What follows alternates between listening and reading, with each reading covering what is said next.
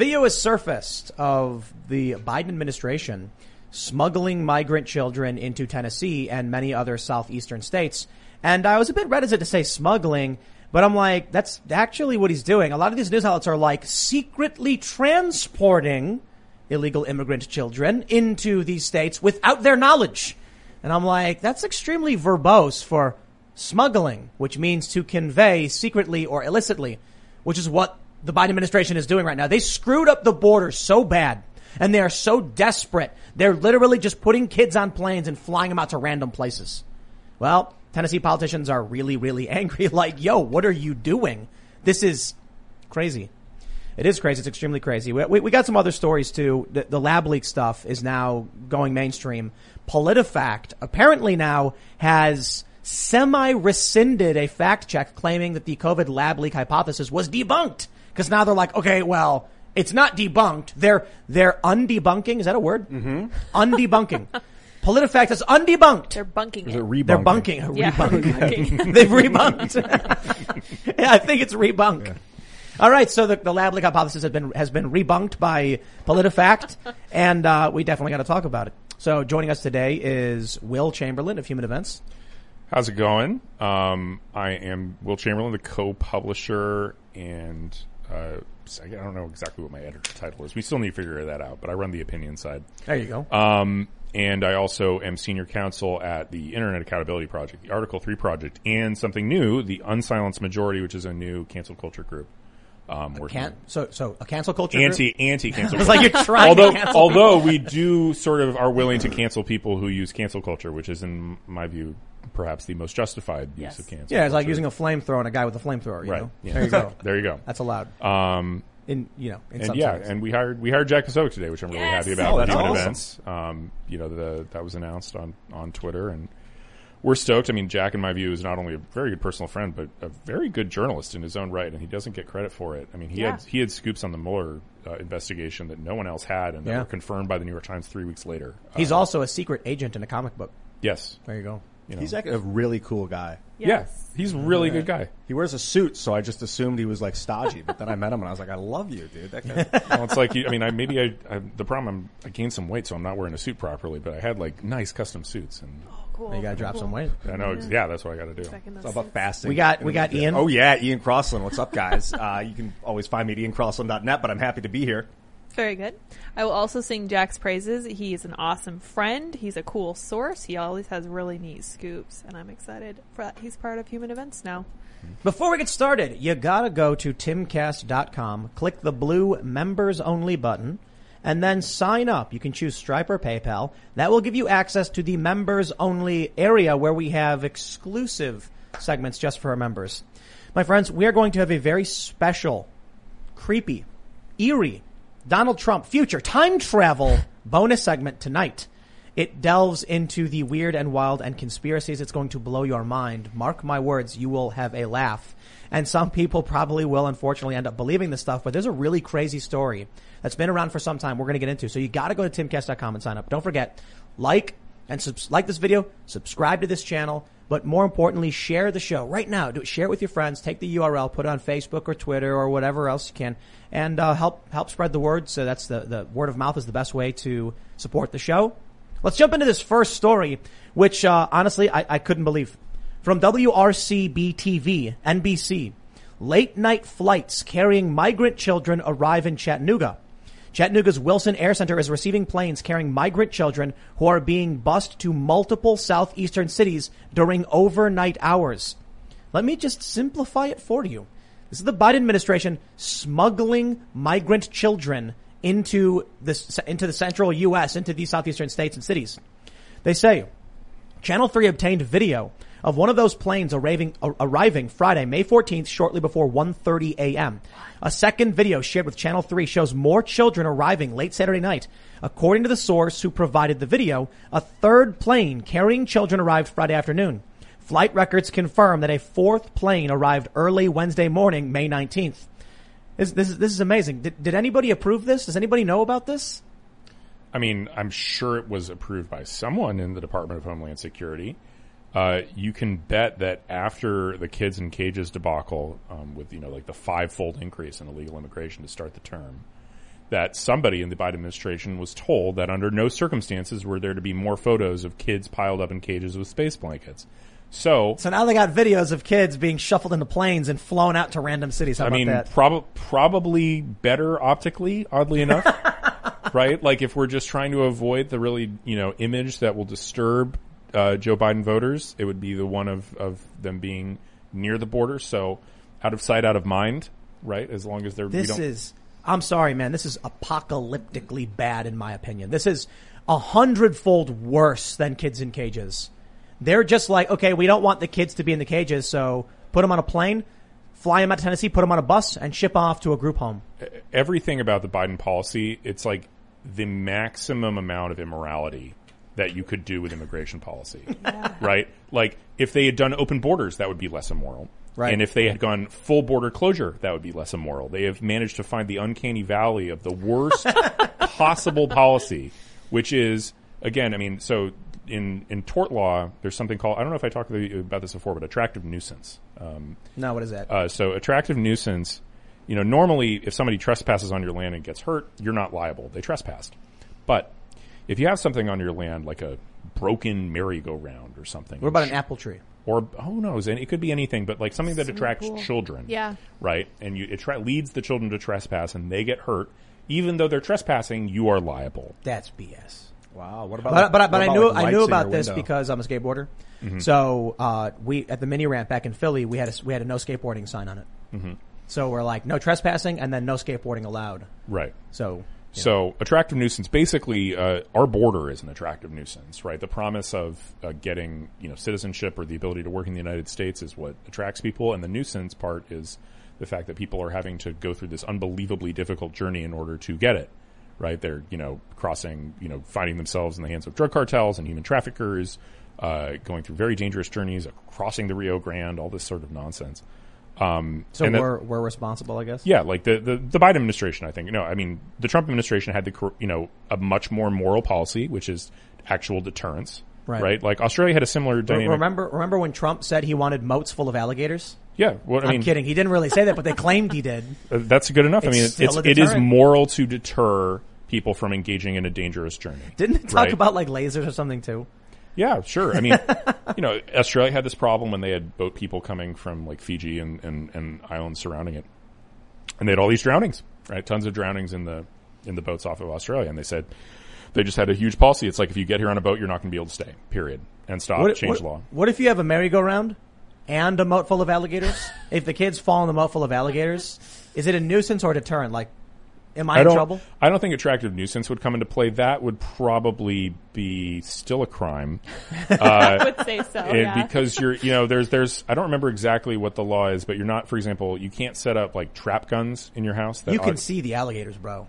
Like, I understand that you can see them, but like the idea is you can't set up like intentionally fatal traps on your property because you will be liable if someone kills themselves. Interesting. So move to Florida where there's naturally occurring moats full of alligators. Look, I don't think the naturally occurring moats full of alligators. That's a good liability question. Do you have to remediate that? I don't know. I don't know the answer to that. Well. Anyway, more to the point. This is crazy. I knew Biden, his policies were in the gutter and everything was falling apart, but this is a whole new level of bad. It's like in the middle of the night, taking these unaccompanied children and shuffling them off to who knows where. How insane. So not only did Joe Biden create a pull factor by getting rid of Donald Trump's Remain in Mexico policies. So now it's like, come on in, catch and release. Many of these people who had COVID were being released into Texas when American citizens couldn't even legally cross the border. Then Joe Biden reopens the Homestead facility. Look, I get it. You got a bunch of kids. You created a problem. You need a place to put them. But let's be real.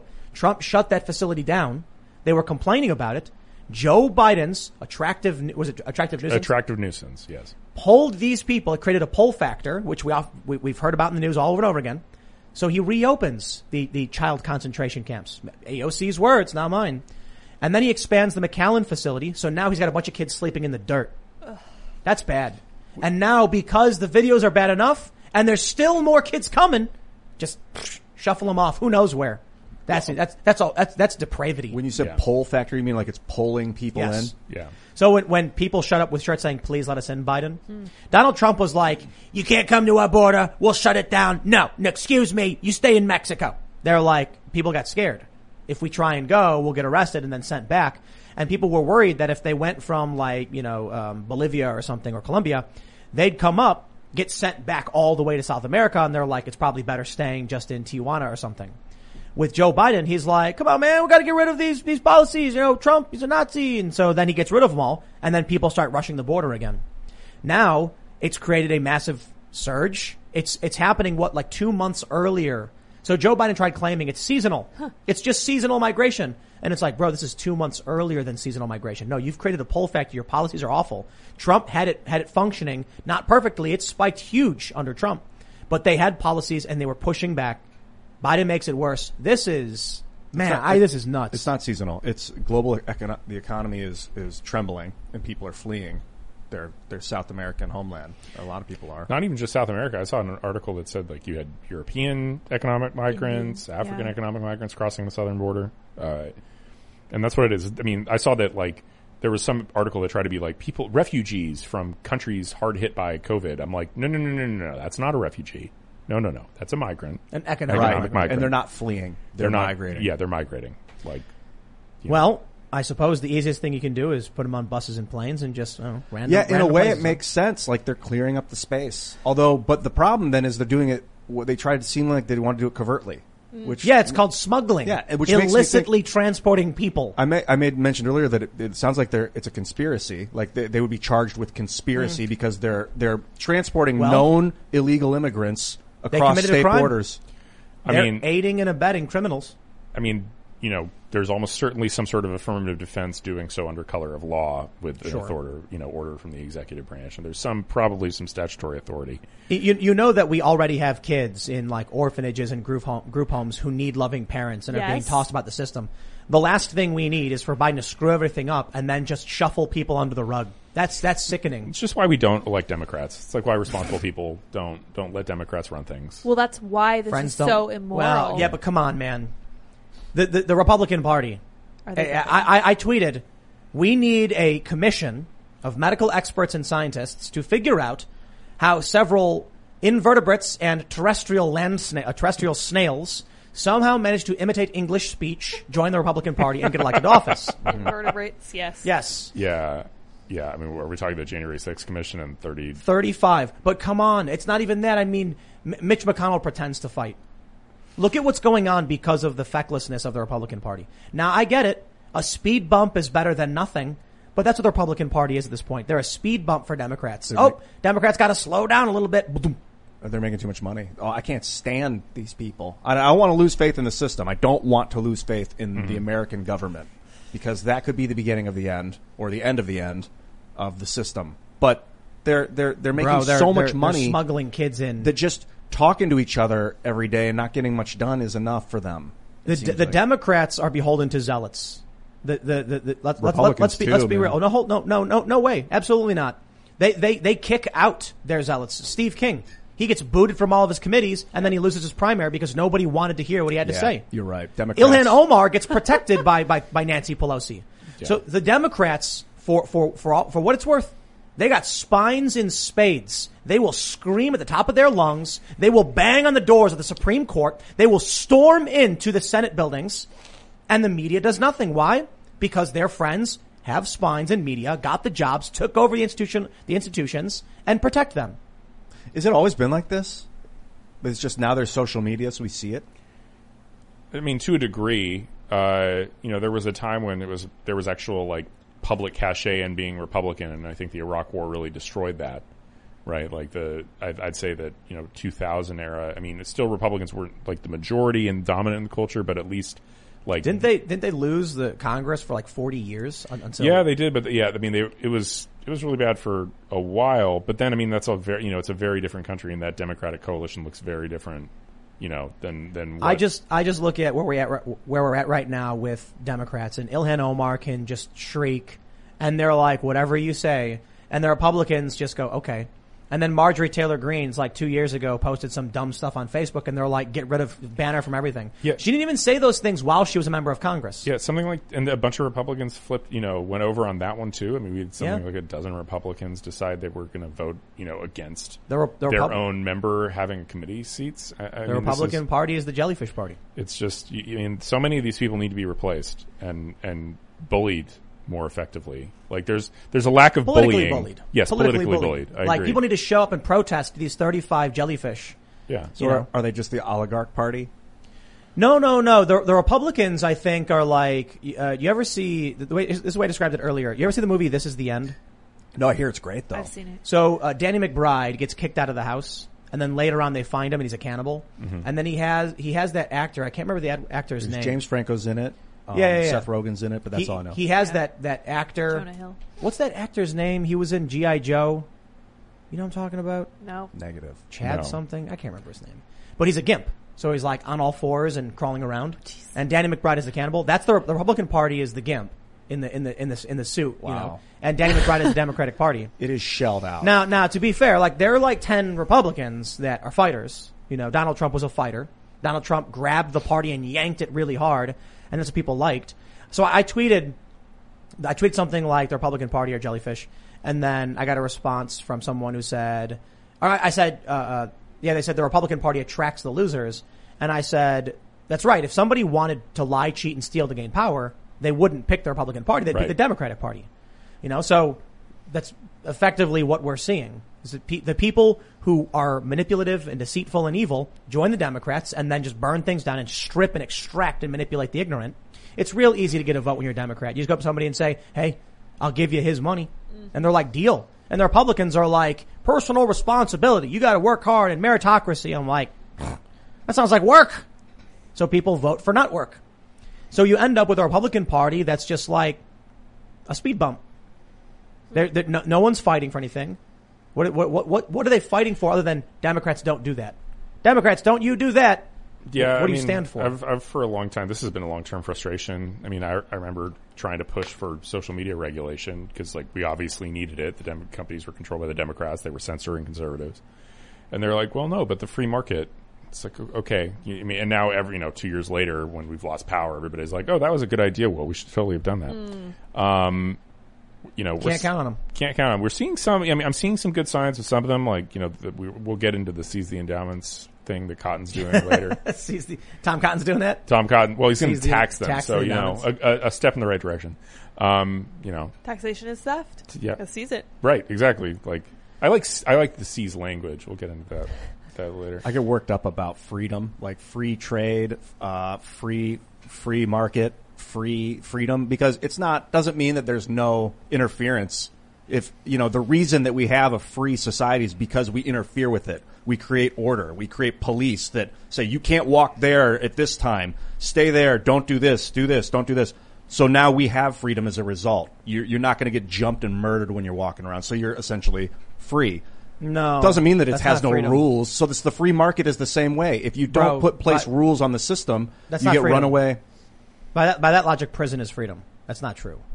Well, a prisoner has a sort of freedom. Healthcare, guaranteed food, right? They have a place to live. That's not freedom. They're not going to get jumped and murdered because the guards are watching them. Well, they're not supposed to because the guards are watching. It's not freedom. The rules don't make you free. It gives you us need an to be opportunity. responsible for yourself. No, it doesn't. Yeah, I think the United States. Bro, they ban guns. People still go out with guns and kill people. The law of the land, though, gives us an opportunity to create freedom for ourselves. If there was no law, we would not be in a free society. Some laws make sense and a lot of them don't.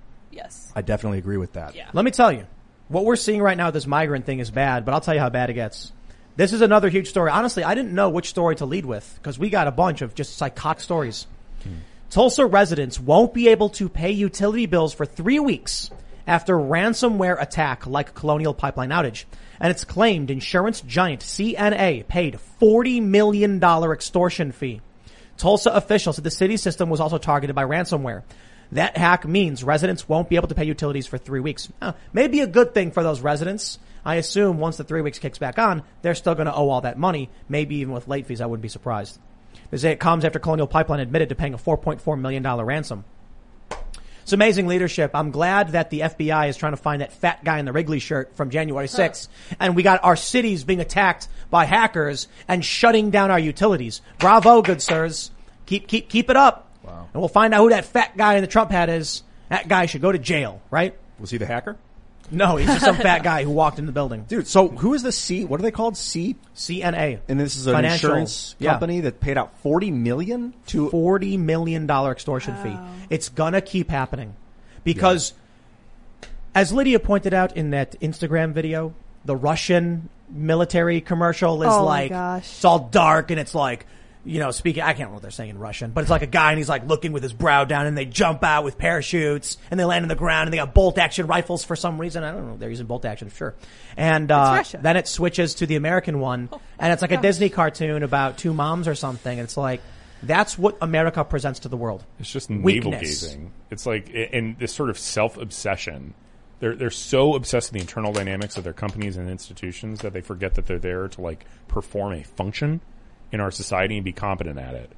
And I mean, we can talk about how wokeness is toxic in any number of ways, but one of them is this just fundamental distraction from the core mission that these people, like, I don't care about your identity if you're working for the FBI.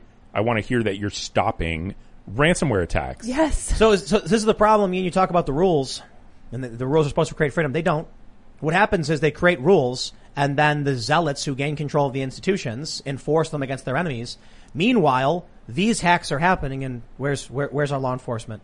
Where's Cyber Command to be defending us, to allow us to live in that beautiful freedom we're supposed to get with our taxpayer dollars going to these institutions? Instead, they get shut down.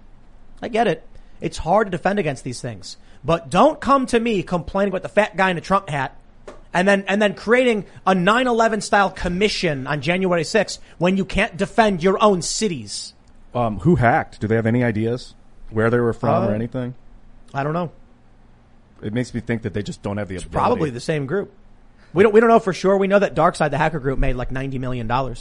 Why would you ever stop doing this? Of course. Why would you stop? There's absolutely no incentive not to do this again. Yeah, if you've got a friendly sovereign, that's what you need. You know what I would have done? That's all you need. You know what I would have done if I was Colonial Pipeline? If I got that thing and it was like, yo, we're going to lock down your pipeline unless you pass $5 million, you know what I'd do? I'd be like, all right, hacker, do it. Play chicken? Do it. Shut it down. Get 40, 50 million people ready to hunt you down and take you out. You want to live in luxury? You want $5 million? I'm sure you want to buy yourself a nice little Lambo and an infinity pool. How about that? How about instead I send 60 million people down on your ass because you shut down their pipeline? How about we get the federal government to send some black helicopters to find out where you're at and shut you down? You want to live wealthy? This ain't the way to do it. Bring it on, buddy. Instead, they go, please just give us back our pipeline. We'll give you whatever you want. It's because morally, I think that's justified. You'd be the hero in the movie. But if you were the CEO of the company and you let them shut it down and your company lost $60 million in revenue as a result, you'd get fired as CEO the next day. Don't care. So what? I don't care. So and then you know what I would do? When they announced we are terminating CEO Tim Pool immediately, I'd say, press conference, I do not negotiate with terrorists. If you want to nuke our cities and shut down our pipelines, we will come for you, we will find you, and you will regret it. Dude, oil companies are not like all, Blackwater capable of launching their own. I'm not saying they are attacks. gonna.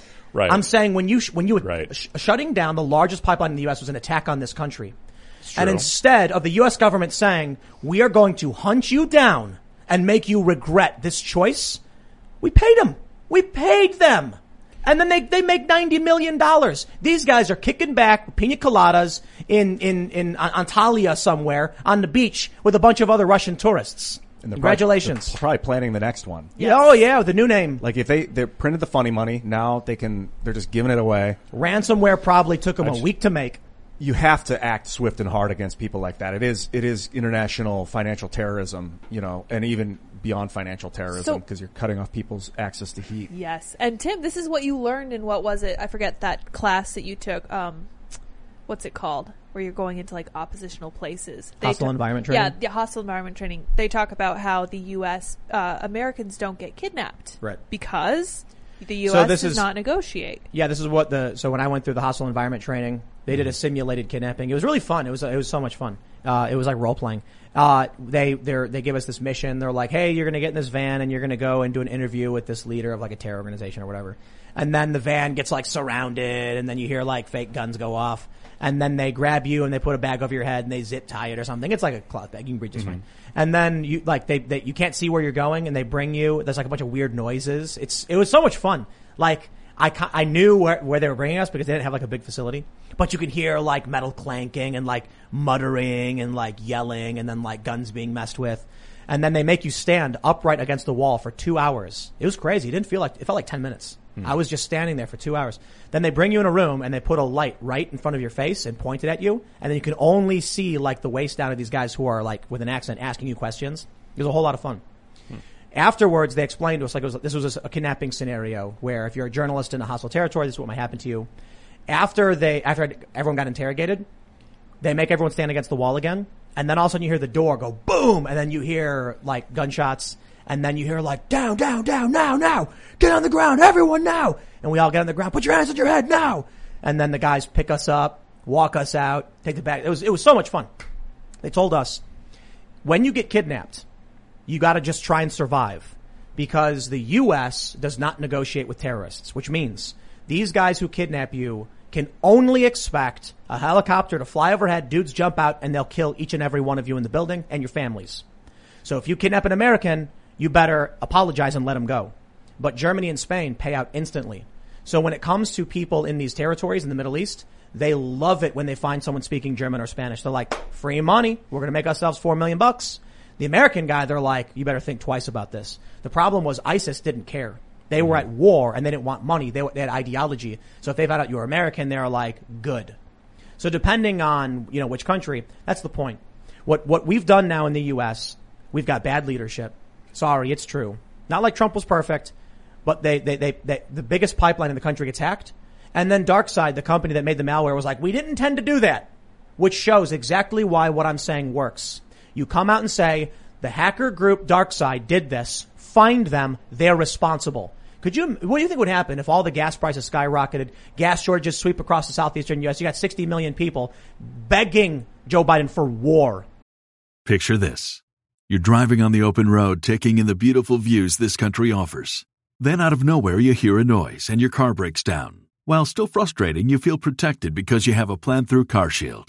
CarShield has helped millions of drivers from having to pay back-breaking car repair costs. All you have to do is call before a breakdown. Plans can pay for expensive repairs on your out-of-warranty car, truck, or SUV. All for CarShield's low monthly rate that never goes up as long as you cover your car. With a plan through CarShield, you get protection on over 5,000 major parts and systems with just a visit to carshield.com/Carlson. I'm talking big money items like your transmission, engine, electronics, and so much more. CarShield is here to keep you moving forward and make car breakdowns and the repairs that follow just a tiny bump in the road. Go to carshield.com/Carlson. Protect yourself from the unprecedented rise in costs for parts and repairs. Visit now to save 20%. carshield.com/Carlson. That's carshield.com/Carlson.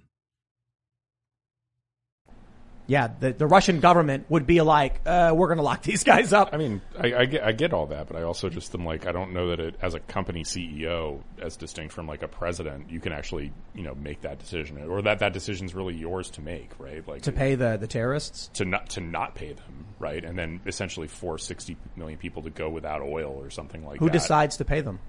You do. And who decides to not pay them? Right, but like I'm saying that you are not like an elected official, that as a moral matter you shouldn't be in the situation where you are in a position to get the oil pipeline running for a reasonable cost. Yeah, they should have decide not to do it. They should have been able to go to the government and say it's in your hands, we're not paying. I mean, that was always their option. I think they paid. I can understand why they paid. Like the consequences of not.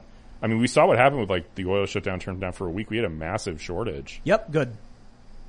People need to start respecting responsibility and understanding what it means to be a part of a country, to be a citizen, and be responsible for the people who live here. What's happening now is someone says, for the betterment of myself, I would rather sacrifice the betterment of the nation. It's like, ask not what you can do for your country, but what you can do. My word, you have gotten right wing in the last year or two, my friend. I don't, that's not right wing at all. That's left wing.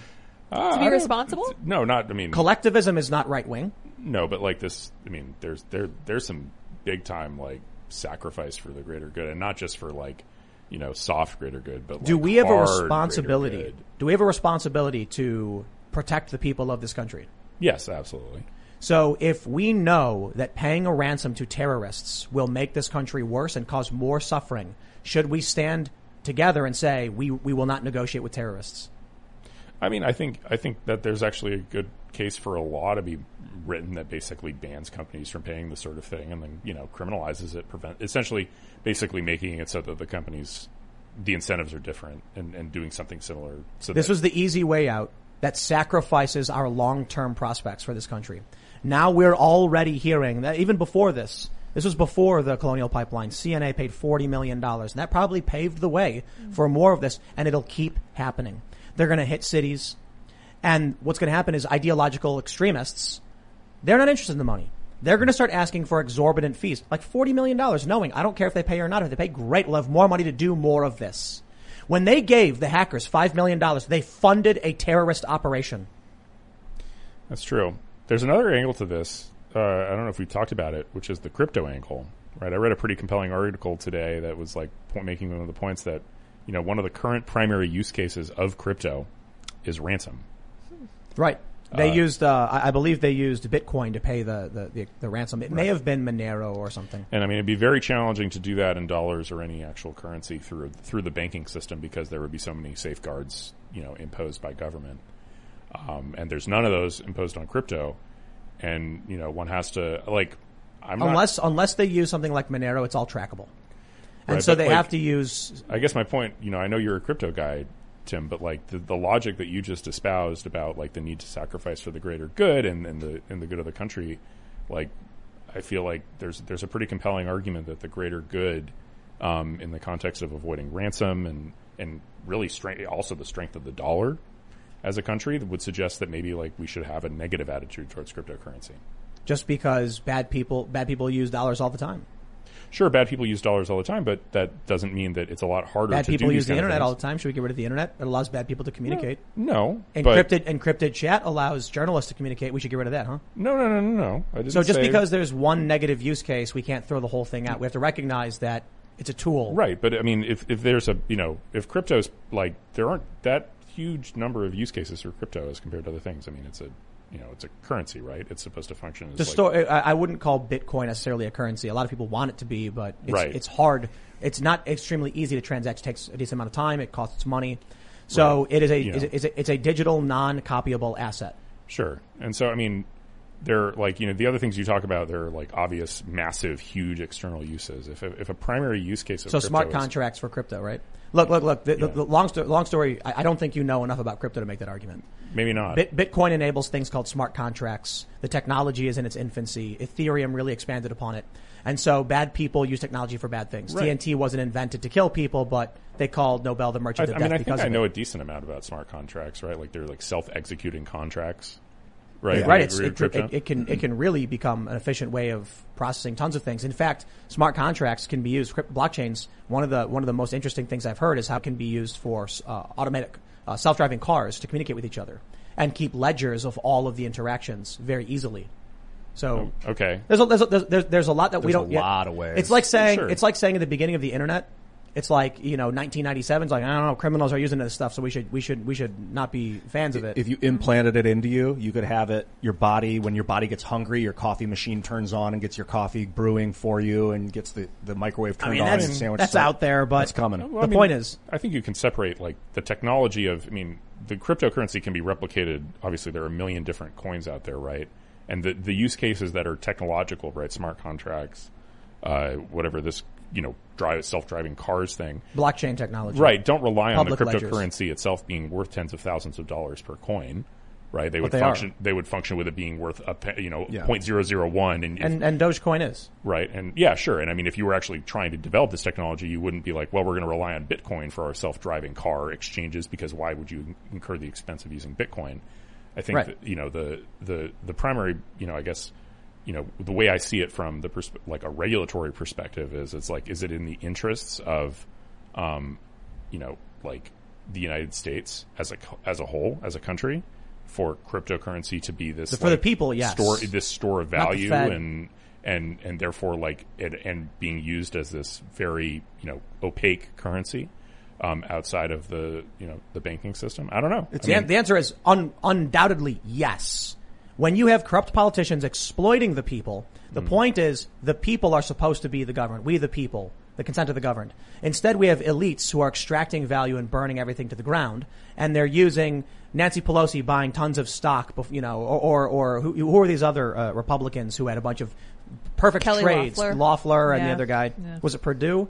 Yeah. And they make a bunch of money. We see it over and over again that these people in Congress will make like the perfect trade just before some bill gets passed that causes a boom or collapse.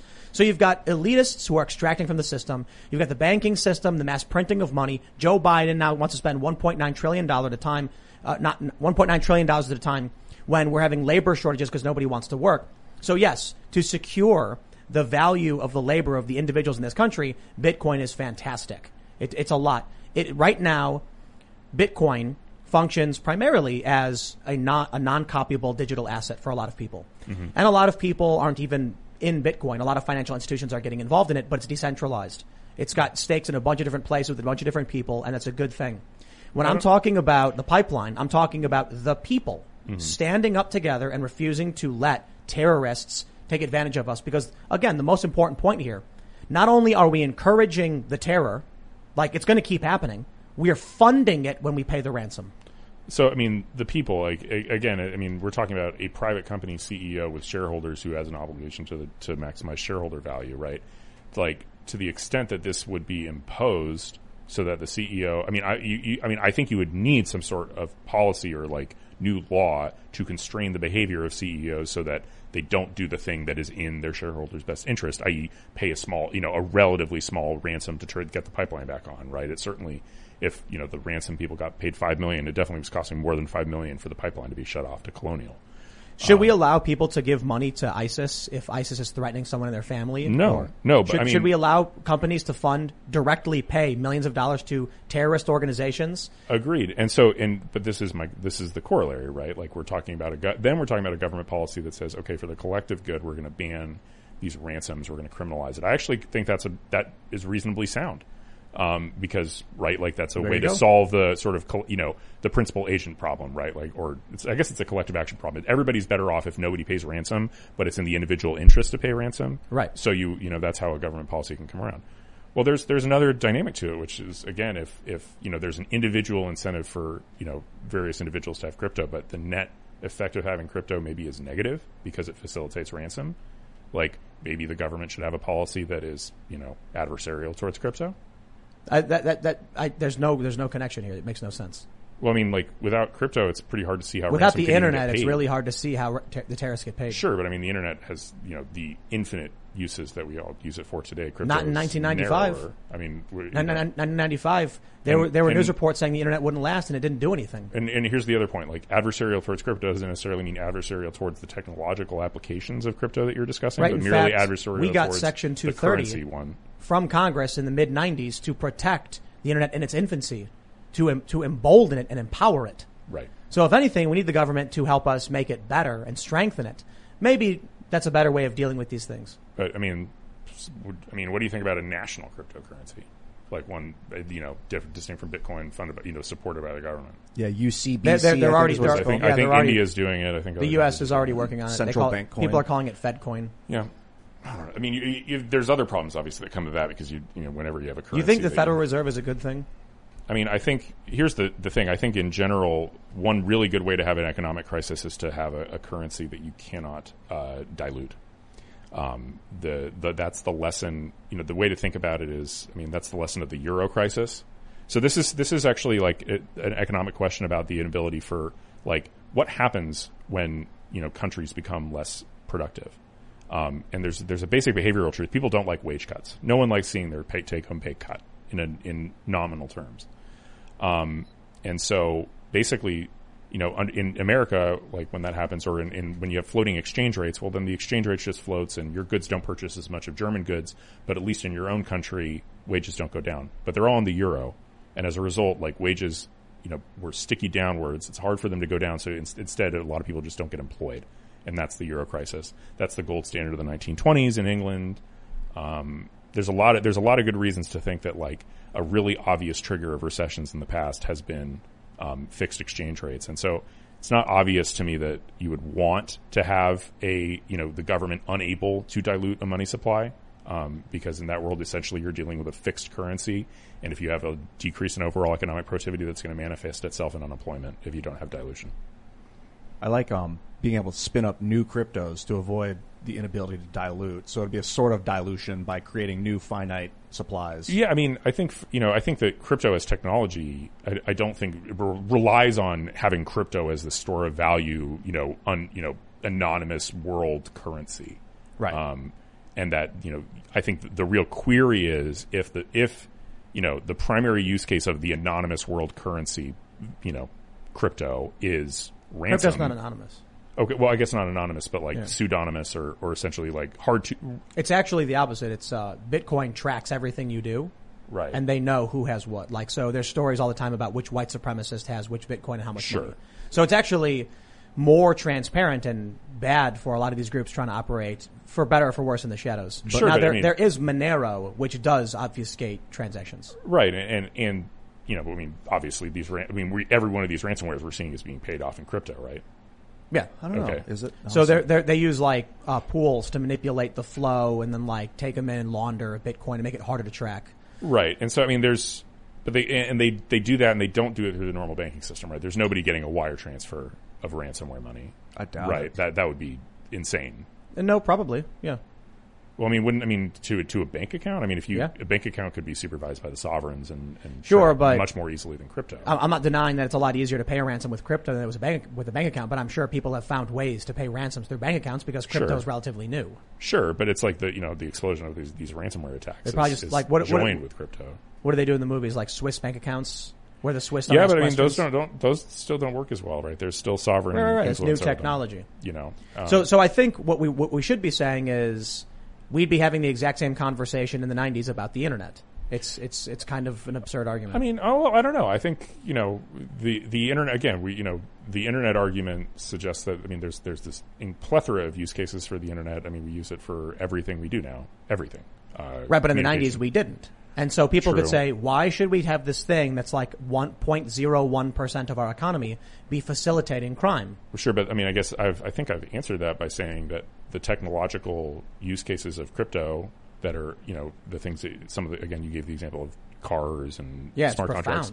Sure, but they're not reliant on crypto itself being a store of value and an anonymous global currency. Yeah, it is. Like, there are tokens that are utility tokens that are seemingly shouldn't be held as value, but they have value because they're non-copyable assets. There's scarcity to them. Like Dogecoin has value in its memery and the confidence people have in the idea of Doge being funny. So they buy it even though it's an inflationary coin and they keep printing more and more of it. So maybe, there's my understanding of Bitcoin technology is that there's more and more coins, at an ever decreasing rate, but more and more coins mined via computer. Mm-hmm. But there'll be about 20 million total. Right. So, imagine if you're totally focused solely on the technological use of crypto, you'd probably want something that has a dramatically higher inflation rate, right? Like Dogecoin. Yeah, I guess, or something that creates, it's so trivially easy to mine more new coins as opposed to difficult, because like the idea of Bitcoin is I guess I don't know the details of Doge. Yeah. But like that would be better technologically, and then also that would be a terrible, that would not be a great use case for, I don't think, for like ransomware. If like the currency is just like constantly being eroded, then nobody would be really willing to pay very much for any particular crypto. Right. But that, like, a good portion of crypto is inflationary and a good portion is deflationary. Right. It's just, crypto is just non-copyable digital assets, and there's a lot of things that can be done with them. Sure. And I get all that. And so, the question, again, I'm not saying all crypto bad. I'm saying crypto designed to be a store of value, stable global currency, probably bad. But it's not. But I mean, like if you look at the original ideas of what Bitcoin was, a lot of people would argue that it was meant to be a currency. Where it's at today, it certainly isn't. Right, I know, but perhaps we shouldn't be trying to do that particular use case. It could be right. Like you could use apples or you could use seashells as a currency. Maple syrup. Used to, anything. They used to use seashells. Gold. Then they had to figure out gold coins because they were soft and you could cut them thin enough. And then now they make cotton. These dollars are made of cotton. Yeah.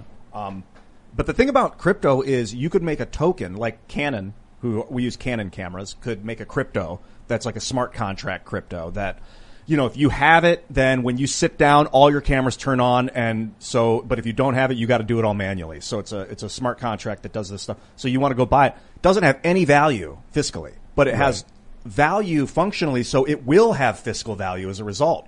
And it's like there's no avoiding it. The Mines utility token isn't supposed to have an inherent value necessarily. Right. It's used but because you can use a Mines token to boost your post. Well, views have value, and the token can do that, then the token has monetary value. Sure. I can see. My point is not necessarily to say that like the tokens everything's got monetary value. Yeah, exactly, like zero monetary value, but rather that making them undesirable as stores of value, right? It might be good because if you do so, I don't know. Again, this is beyond my technical capability. I don't like the idea of the government printing money to steal the value of working class people to give to the ultra wealthy. I mean, so I like crypto for that reason. I don't know. I mean, that's the underlying argument for like the gold standard and general like fixed exchange rates in general. And I mean, I think that the difference is Bitcoin can be forked and modified based on consensus within the decentralized network. So when you look at Biden saying he wants to print 6 trillion or borrow up to like 30 trillion or whatever, and they keep giving money to people who aren't working, and then those people who aren't working are then buying from people who are working, it's essentially redistributing wealth and giving people a benefit to not work while others have to work, because certainly someone has to. That's only possible because they can just make more over it nonstop. And inflation is essentially a hidden tax on savings. Agreed. Bitcoin is the opposite. But it's not just Bitcoin. There's a bunch of other cryptocurrencies that do a bunch of other things. So many of them have value because people value them like anything. And so I don't like the idea that working class people can't save money. They got to spend money to be in the bank. If they hold the dollars and the dollars lose value, maybe they can't afford a full ounce of gold. They'll try and buy something. I like the idea that they have a hedge, and Bitcoin makes it extremely easy for most people. I don't know. I mean, I think it's extraordinarily risky as a hedge. And I think in general, if you're trying to hedge against inflation, one of the better ways to do it, and if we're also one of the socially better ways to do it, is to invest in stocks, equities. What makes you think Bitcoin's risky? What makes me think Bitcoin's risky? Because I could, does it produce itself growth? Right? Does it produce profit? Yes. It produces heat when it's created. Right. It consumes it. Well, the computer produces the heat. The computer produces it. I guess it doesn't actually just transfers the heat. Right. But I mean, transmutes it. I guess so. It transmutes, but I mean, it consumes energy. Yeah, it consumes electricity. It consumes electricity. Heat. Like it doesn't. Like businesses, transform lesser valued, factors of production into finished products that are more valuable. So like a digital asset that can't be copied is valuable to people. Ryan Reynolds here from Mint Mobile. With the price of just about everything going up during inflation, we thought we'd bring our prices down. So to help us, we brought in a reverse auctioneer, which is apparently a thing. Mint Mobile Unlimited Premium Wireless. How to get 30, 30, bit to get 30, bit to get 20, 20, 20, bit to get 20, 20, bit to get 15, 15, 15, 15, just $15 a month? Sold! Give it a try at mintmobile.com/switch. $45 up front for 3 months plus taxes and fees. Promo rate for new customers for limited time. Unlimited more than 40 gigabytes per month. Slows full terms at mintmobile.com. Right. I'm saying, but like the asset itself versus the company that makes it, right? Like if you're investing in a company that transforms something to, something of lesser value into something more value. That's literally what they're doing though. But like, again, commodity versus the company, right? Like when I'm talking about investing, equities grow, they produce, companies produce things and transform, if they don't make things more valuable, they go out of business. Is a large rock worth less than the iron that is perfectly extracted into an ingot from the rock? Like obviously the ingot's worth more as a piece of metal refined. So taking energy and converting that into a non-copyable digital asset that someone can hold and can be used for smart contracts if people want to do it. Sure. it becomes something more valuable. Sure, right. Okay, so that and there's again distinguish the business and the commodity, right? Like the business of making Bitcoin versus and you can invest in the individual companies Bitcoin. that mine for sure. Right. And so, but like again, my point is that as a hedge against inflation, right? The token itself, like there could be a move against it, and it could go dramatically. I don't know. Like I see, Bitcoin as being in some ways worse than gold, or more risky than gold because it could go to zero in a way. How could it go to zero? How could it go, in the same way that when gold can go to zero?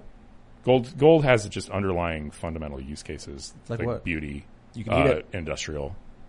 You can definitely eat it. You started colloidal gold flakes. I used to drink it a lot at the house. But with crypto again, you have smart contracts, you have underlying use cases, you have a lot of things. Right, but they don't they don't rely on any particular crypto. Using gold as a conductor doesn't rely on the value. In fact, it's inhibited. We could be using gold for technology, but the cost is prohibitively expensive because people just want it for no reason. Right. I mean, people want gold, and you could argue that underlying, that creates some higher demand for it. But like those, like Bitcoin. Sure. Okay, but the idea is not like Bitcoin, like crypto, right? If you say crypto has use cases, therefore Bitcoin can't go to zero, it's like, well, Bitcoin has use cases, so it's extremely unlikely to go to zero. I mean, but like those use cases are universal to cryptos generally, and so can be replaced by other cryptos, right? Not necessarily. I don't know. Theoretically, you could create an identical coin to Bitcoin just using its open source code, but you don't have the network. But is that even an advantage because of how much energy the network is burning? It's an advantage because people use it. It's universally like. What if someone said like gold? I could use aluminum. Like wasn't aluminum worth more than gold at one point because it was harder to produce? That's true. Yeah. And so just use it different. Look, if metal is valuable, then we'll use any metal we want. Gold could go to zero because aluminum could go up. Or we could find a giant asteroid of gold, and we're like, wow, it's worth a thousandth of what we thought. Hey, what if what? That's true. I mean, and you can't do that with Bitcoin. Diamonds are intentionally inflated in value. They're really not worth that much. We can mass produce diamonds artificially using those neon gas chambers. So gold has some use cases in terms of a conductive metal. I think silver is better. And people don't use it for the most part because gold is way too expensive to actually use. So people just like having it as a status symbol. It's kind of a meaningless value, but the reality is gold is scarce. And so people value it as a hedge because it's a scarce commodity. It's not even that good a hedge, honestly. Like I'm not like pro gold. I'm pro investing in companies and like the American economy. So you think being invested in a valuable company that can weather the storm of a depression is a better is a good hedge against right? Because think about it, like Apple. People are going to keep wanting iPhones because they make a incredible product that or companies that have like a sort of durable moat, a competitive moat. They're going to be able. They have pricing power. So if inflation increases the cost of their factors of production, they can increase the price of the goods, and people will still buy them.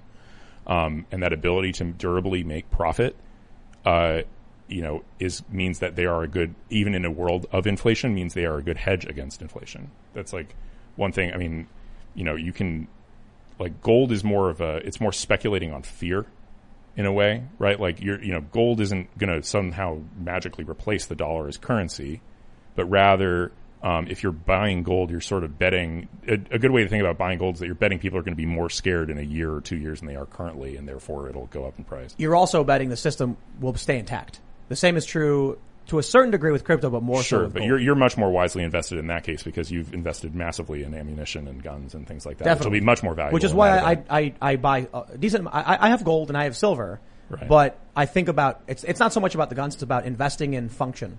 So we've got a kiln, we've got a forge, we've got fun, and for the most part, it's fun things you can make. We've also got 3D printers. This is mostly for making stuff, but I'd rather buy something that does a thing than just buy a rock. Yeah.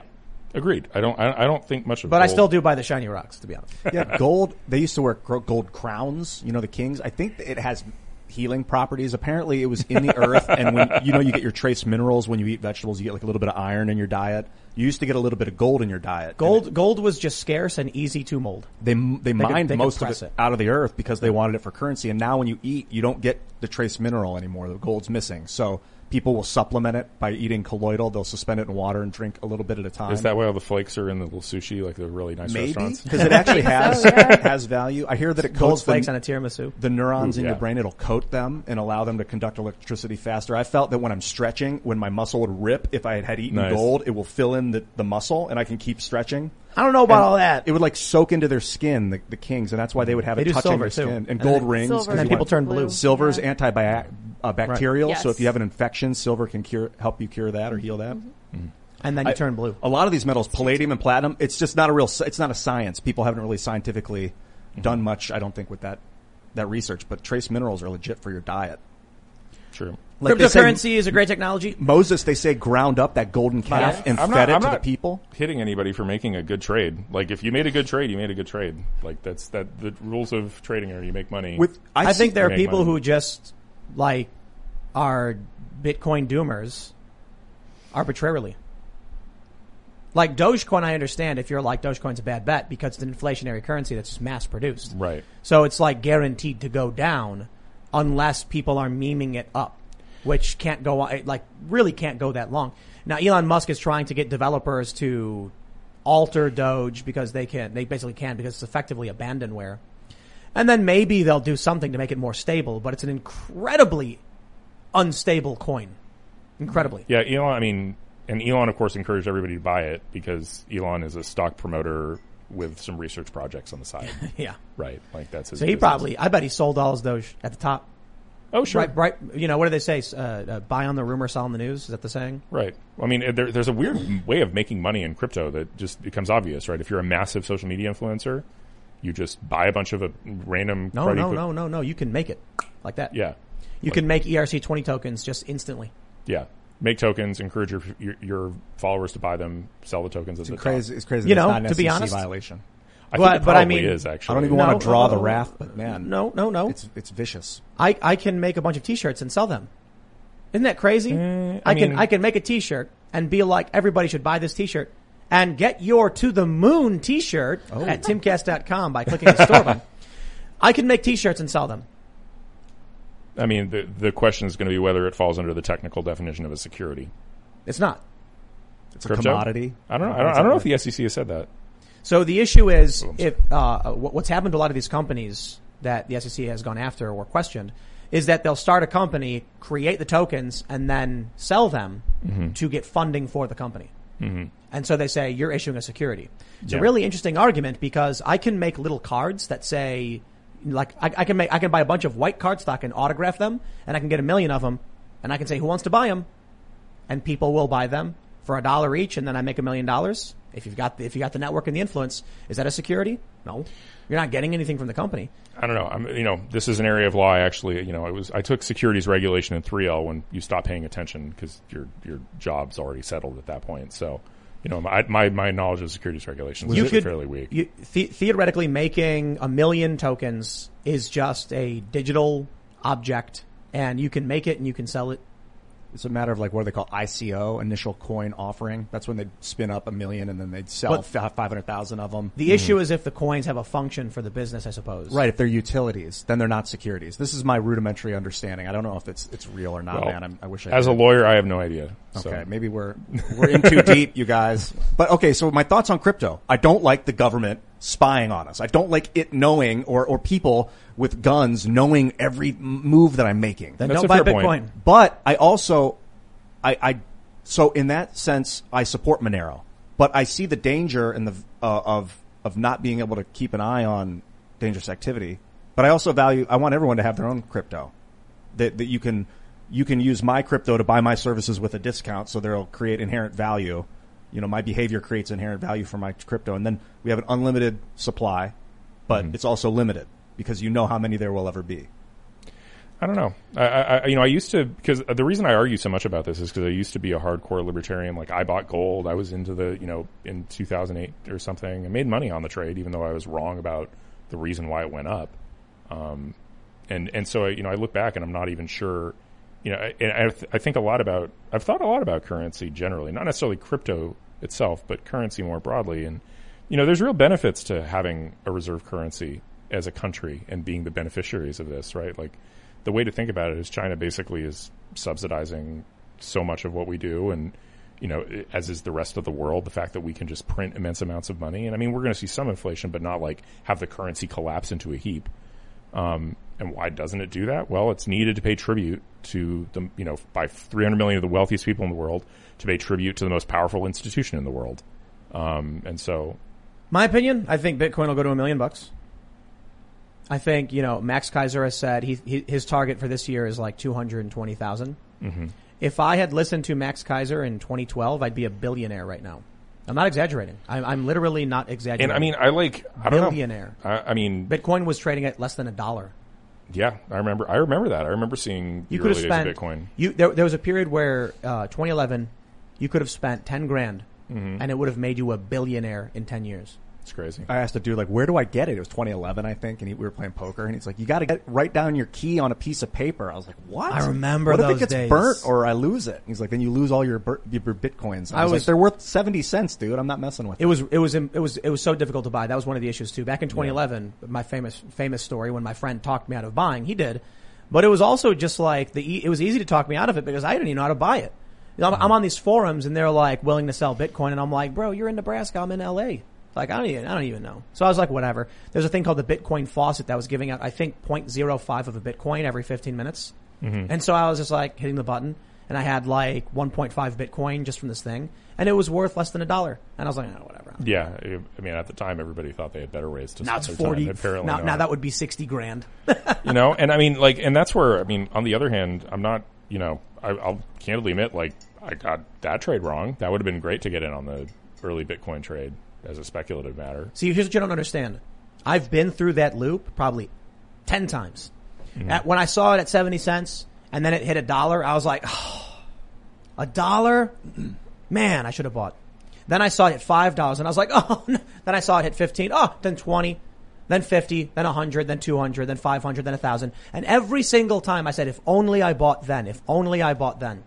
And I remember when it hit 1,700, I was like, you know what? It was an all-time high. I was like, I'm buying it. Mm-hmm. Because I know what's going to happen. It's going to go up. I'm going to say, if only I bought again. And I bought it. I bought a small amount. And then I forgot about it. And then I just went on with my daily business. And then I remember when it hit, because I bought it at 1,700. It went up to like 13 in November. I bought a little bit more. I was like, oh, well, yeah, look. So I got a little bit in my wallet, whatever. I ignored it. Then when it hit 40 within like 3 months, I was like, where's that phone? And I'm like looking for the account. And then I found it. And I was like, I'm sure glad I bought.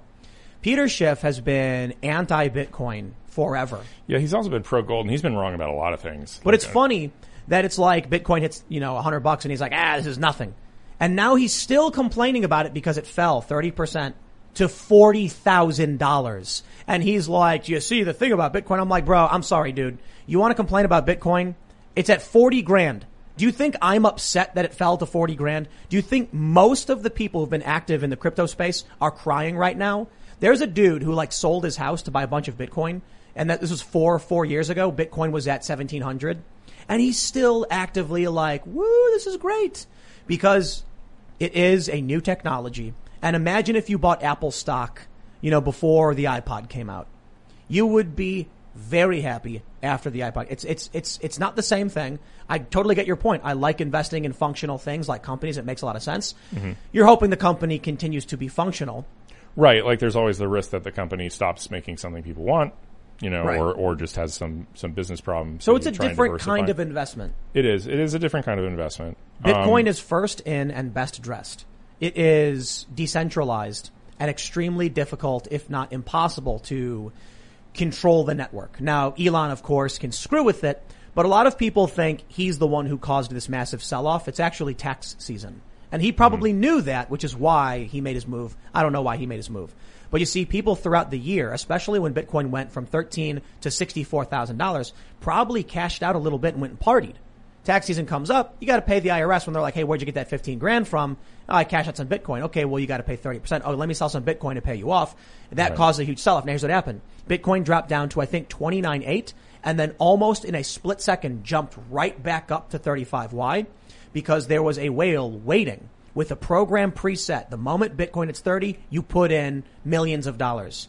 Mm-hmm. Someone noticed $750 million move off of exchanges around this time. Somebody became a multi-billionaire in that sell-off. Sure. I mean, that's But I mean, I guess like that sort of trading logic applies to any sort of security. Absolutely. Ever, right? Yeah. And so, I mean, the question is this like a really going to be valuable thing, or is this going to be tulips, right? I think we're at 10 years. It's been around for, I think, 13 years, Bitcoin, 2008.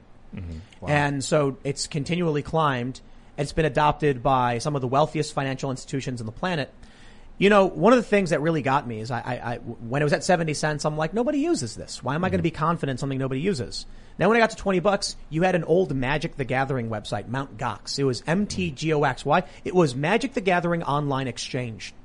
And then when this guy was like, Bitcoin's a thing, he started calling it Mt. Gox. Like, it's actually a mountain. It's like rebranding to sell Bitcoin. Well, that went belly up. I lost Bitcoin there. They got hacked, right? Yeah, BTC, or I don't know what happened, but BTCE goes belly up. I lost some Bitcoin there. But I didn't care.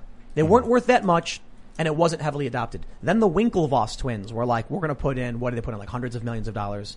Then you see a bunch of financial institutions finally say, we're going to start offering this portfolio. So I was like, okay, I really don't think these financial institutions will let themselves lose the money. So they'll resist. They'll probably manipulate, like Elon Musk does. So that's why a lot of people buy Dogecoin. A lot of dumb people sold. Now, I'm not telling anybody what to do. No financial advice here. But Elon is pumping Doge. He wants to get rich off of pumping Doge, in my opinion.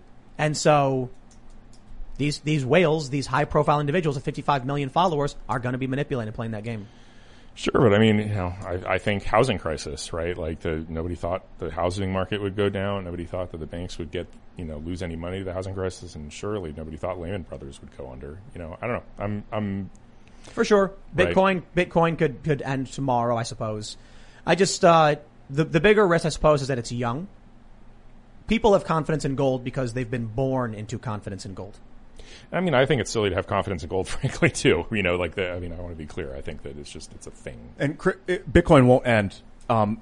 Looking at it as a monetary value is wrong. It's not wrong. It's 1% of the way there. It's short-sighted. It's the functionality of the technology it's changing everything about the way we interact as humans, and it will continue to do so as we become more cybernetic, more attached to these devices. I can trade and make millions of dollars in a split second now. To put it simply, this was something that this could maybe a meme, but people are pointing out the energy costs for the financial system that exists today is like 40% more than the energy cost of maintaining Bitcoin, just Bitcoin. Right, but it just strikes me as couldn't you outcompete Bitcoin with one that was less energy intensive? Absolutely. Right. Yep. Just like silver is a better conductor than gold, and we can use silver for certain things, but we typically hold them as stores of value. There's going to be more cryptocurrencies. There was a super chat. We'll read more, but someone mentioned that Dogecoin is actually stable because it has a standard 2% inflation per year. I don't know if that's true, but people are saying that basically means it's going to slowly go up. I have no idea. I don't invest in crypto and no financial advice. Right. I'm excited for. I wouldn't call myself a doomer, but I'm a skeptic. Certainly. Would you guys inject a cryptocurrency into you to control machines? There's a patent for. I think there's a patent for monitoring your body levels or something. It's a Microsoft patent, 060606, something like that. Yeah, you either eat it or you inject it. You put a tattoo on, and it can measure if you're looking at a commercial. It can tell that you're seeing that commercial, and then it'll pay you crypto for watching it. Creepy, dude. And you're going to be able to turn your machines on from a distance, would you do it though? Because you're going to be tracked. You're going to be able to turn your electricity on in your home the moment you walk in your home without having to call a company. As you wake up, it'll need to start for you. You're not going to need to send in your identification or anything. You're going to literally walk in and you're going to scan. It's going to get your address and it's going to know. You'll be able to walk into your friend's house and power their stuff while you're there, contribute to their network. Sure, but you can kind of already do some of that, right? I don't know. I just got a new apartment, and there's literally I can control my whole apartment from my phone. I can Venmo my friend, right? Now, exactly, right? Which is basically the rudimentary beginnings of contributing. Sure, right. The issue is it's decentralized. Decentralization is epic. We need more of it. I mean, I don't know. I think there's positives and negatives. All right, well, let's jump to a new story then, because otherwise we'll go in circles. 40 minutes. Amazing. Check this out. PolitiFact has archived a fact check. They have rebunked the lab leak hypothesis. Oh, yeah. Archived fact check. Tucker Carlson guest airs debunked conspiracy theory that COVID-19 was created in a lab. Interesting. They have an editor's note from May 17th, 2021. The Great Rebunking. They say, when this fact check was first published in September 2020, PolitiFact's sources included researchers who asserted the SARS-CoV-2 virus could not have been manipulated. That assertion is now more widely disputed. For that reason, we are removing this fact check from our database pending a more thorough review. Currently, we consider the claim to be unsupported by evidence and in dispute. The original fact check in its entirety is preserved below for transparency and archival purposes. Read our May 2021 report for more information, blah, blah, blah, blah, blah. What they're basically saying is they published fake news based on some guy's opinion. Let me stress, they say, researchers who asserted. PolitiFact. Can we change our name to PolitOpinion? Because having some guys come on and say, here's what I think, is not fact checking, it's opinion checking. I could pull the opinion out of the ass of some homeless guy in my alley who says that he thinks it's not true, and I can publish on my website. How about I do that? I don't know who these researchers are. This is what annoys me about the mainstream media. Our opinion, guys, are facts. Your opinion, guys, are wrong. That's the name of the game. Yeah. I mean, if you don't have total contempt for the New York Times and the Washington Post yet, I don't know what it would take. One of the weird things about facts is they can be wrong. Like, a fact can be not right, but it's still like if you say the sky is red, that is a fact. That is a factual statement. It's not a correct. Fact. You're also wrong, but it's not an opinion. It's a statement of fact that is not right. That's actually a good point. And I think you understand this. You have to make a statement of fact in order to be sued for defamation. It's a false statement of fact. Right. But it has to be legally considered a statement of fact. There's a factual statement in this context, though, right? Like, so this is clearly susceptible to fact checking, right? Like, did the virus come from a lab or not? I think the real question is, would it be a conspiracy theory? And I would argue that it couldn't be a conspiracy theory because there's no conspiracy theorized, right? Well, not just that. It's with Capella University's FlexPath format, you can set your own deadlines, learn at your pace, and access most coursework from anywhere at any time. Imagine your future differently at capella.edu. When this story came out, it was is it possible? No one said it is. Well, a lot of people said it was, but like in media, in conservative media, in independent media, they were saying interesting. And the reason for it, like right when this story broke, I even talked about it before there was anything happening in the U.S. because the Wuhan Institute was right next to the wet market. Right. And so everybody was like, yo. And you don't have to think there's like some colluding Chinese scientist deciding to, evil and unleash this virus on everybody. You could be like, somebody made a mistake. That's not a conspiracy theory, right? Door got popped open. If one person could have done something, it's not a conspiracy, right? I always said that it's about I think I told you this joke before, like people would say the idea that Notre Dame burned because of arson. Oh, that's a conspiracy theory. No, one person can burn down a building. It's not a conspiracy. Or it could have been a dude smoking who flicked a cigarette. Right. Exactly. Could have been an accident. Could have been intentional, whatever. Right. So this is the problem with today's media is that if it doesn't fit the narrative and they want power, they will immediately assert opinion as fact and get away with it. It's also they see their jobs totally wrong. Like this whole, since it's literally just since Trump. Since Trump, they've seen their jobs no longer as like discovering truth, but rather policing heresy. Right. Yeah. So here's a weird fact. Did you know that like at the turn of the century, here's the question, way to frame it. What do you think the most popular major was at the turn of the 20th century? The most popular what? Major in college. What do you think people graduated in the most? Folklore and mythology. That's close enough. Theology. Wow. There's always going to be a market for mediocre intellects who can do nothing but point and say something doesn't fit conventional wisdom. Right. So we have to do something with those people. And in the turn of the century, the received wisdom meant that they would all be theology majors policing heresy. Now they're all journalists policing conspiracy theories. Everything's a conspiracy even when one person does it. Because conspiracy theory just means story we don't agree with. Correct. But I have to stress, PolitiFact did no research on this. Mm-hmm. None whatsoever.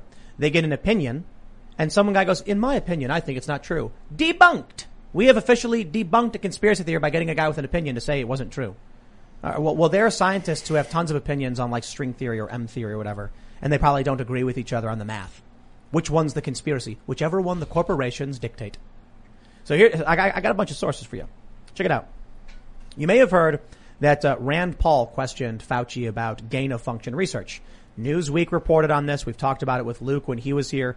Gain-of-function research. I think Luke took a more apocalyptic view of it, where it was like to make, Luke was saying to make the virus as crazy as possible. Gain-of-function involves, yes, increasing virility or something, but not always to make it the most. Right. It doesn't mean you're going from 0 to 100. Maybe you're going from 10 to 15, Or 10 to 11. What if it was, if this evolves in this way, how do we deal with it in this way? And so, yes, there was funding that went to gain-of-function research. Fauci lied in this testimony. Even PolitiFact says, well, there was funding from the U.S. to Wuhan's lab for gain-of-function research, and now the story is like maybe the lab leak thing is possible. Let me pull up some of these things I pulled up. So we got this. This is from April 28th, 2020. NIH cancels funding for bat coronavirus research project. The abrupt termination comes after the research drew President Trump's attention for its ties to the Wuhan Institute of Virology. Late. NIH was providing funding for bat coronavirus research at Wuhan's Institute of Virology. That's where the bat coronavirus came from. Yeah. This is, it came from we a don't mile know away from that place, right, exactly. Like across the street. So this is the Scientist.com, a NewsGuard certified source, 100 out of 100. And I use this because if it's wrong, don't get mad at me. NewsGuard said it is the cream of the crop, the best of the best, and they reported this a year before.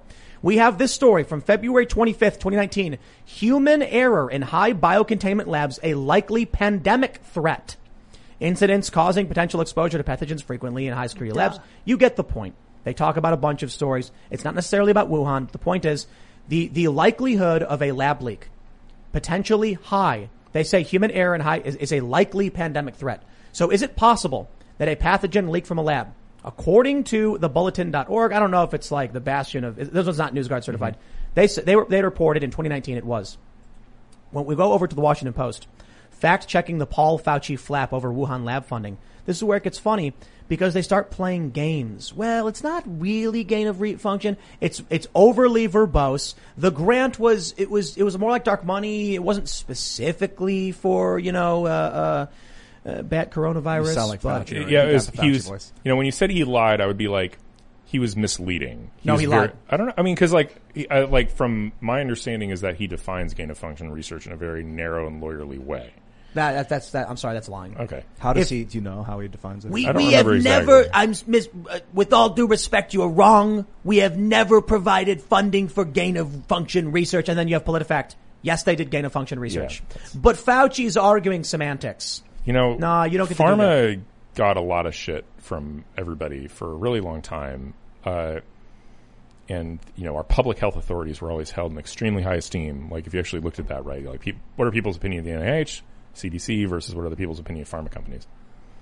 NIH looks like it probably caused the pandemic and killed a few million people, or has a role. I think the lab leak hypothesis is right. And if not NIH, then institutional public health, right? Right. And pharma companies solved it. Right. Did you see the video from the White House where they're all hugging and kissing and no one's wearing any masks? No. Yeah. That's new. And so I tweeted the pandemic was over, somewhat facetiously, YouTube chill. I'm making a point that the White House, nobody was doing anything. Yeah. So there we go. The Texas and Florida have lifted restrictions obviously a while ago. And now I was recently watching, there's a CNN segment with Fauci and Chris Cuomo. And Cuomo was like, why aren't there vaccine passports? And Fauci said, because we can't force people to get the vaccine. So that means if the guideline is if you're vaccinated, you're okay, take your mask off, and these businesses can choose what they want to do. What else is left? People who don't want to get it aren't going to get it. But I will mention one thing that's really hilarious. Mm-hmm. How does it make sense that if you get the vaccine, you can still get sick, but you'll be asymptomatic like Bill Maher was recently? So you'll be able to give people COVID, right? If you're that's not my understanding of the latest sciences that suggests that it's very not transmissible by people who've been vaccinated. In the same way that's not transmissible by people who've had it before. Then I will stop right there and say, all right, makes sense. Yeah. There you go. So then, why should people who aren't vaccinated wear masks? Who aren't vaccinated wear masks? Other people who aren't vaccinated don't get sick. Well, at this point, I think you're right that that's kind of a weird argument to be making. In general, I think once facts, mask wearing before was a public health measure because there's no other measure available at all to like deal with spread. But like once everybody has the personal choice about whether to be vaccinated or not, the value of masks. You know what's really irksome? What? The lab leak hypothesis was published last year by the Washington Post. And that was really the first time I saw it. There was also stories from the Daily Mail and a few others that were asking these questions. And immediately, very left-leaning Democrat media said it's a conspiracy theory. PolitiFact, for instance, is extremely Everyone who did that should be out of a job. In a properly functioning media environment, every one of those journalists, that would be like... Because think about, how many more important questions are there than how did the pandemic that killed 3 million people start? Right?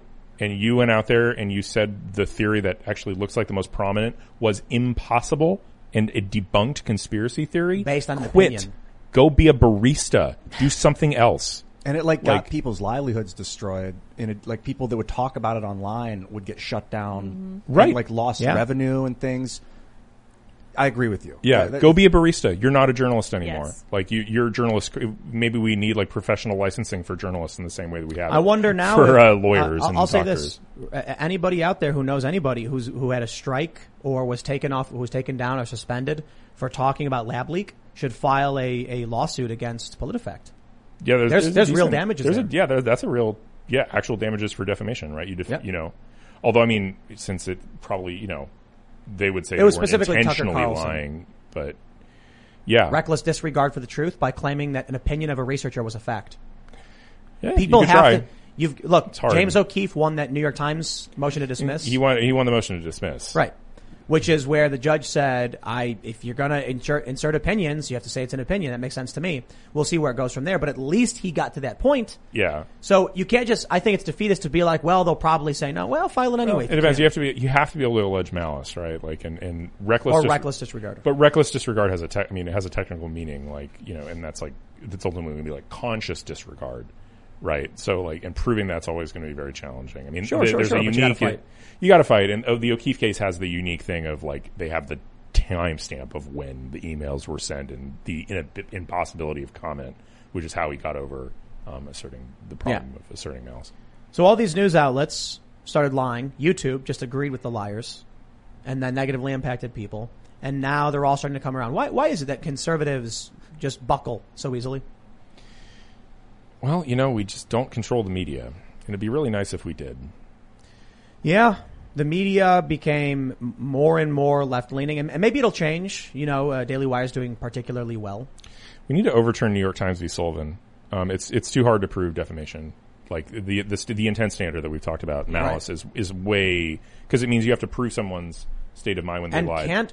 Wouldn't it be more reasonable to just be able to allege defamation, file a suit, say to a judge, here's the fact that they got wrong and proof.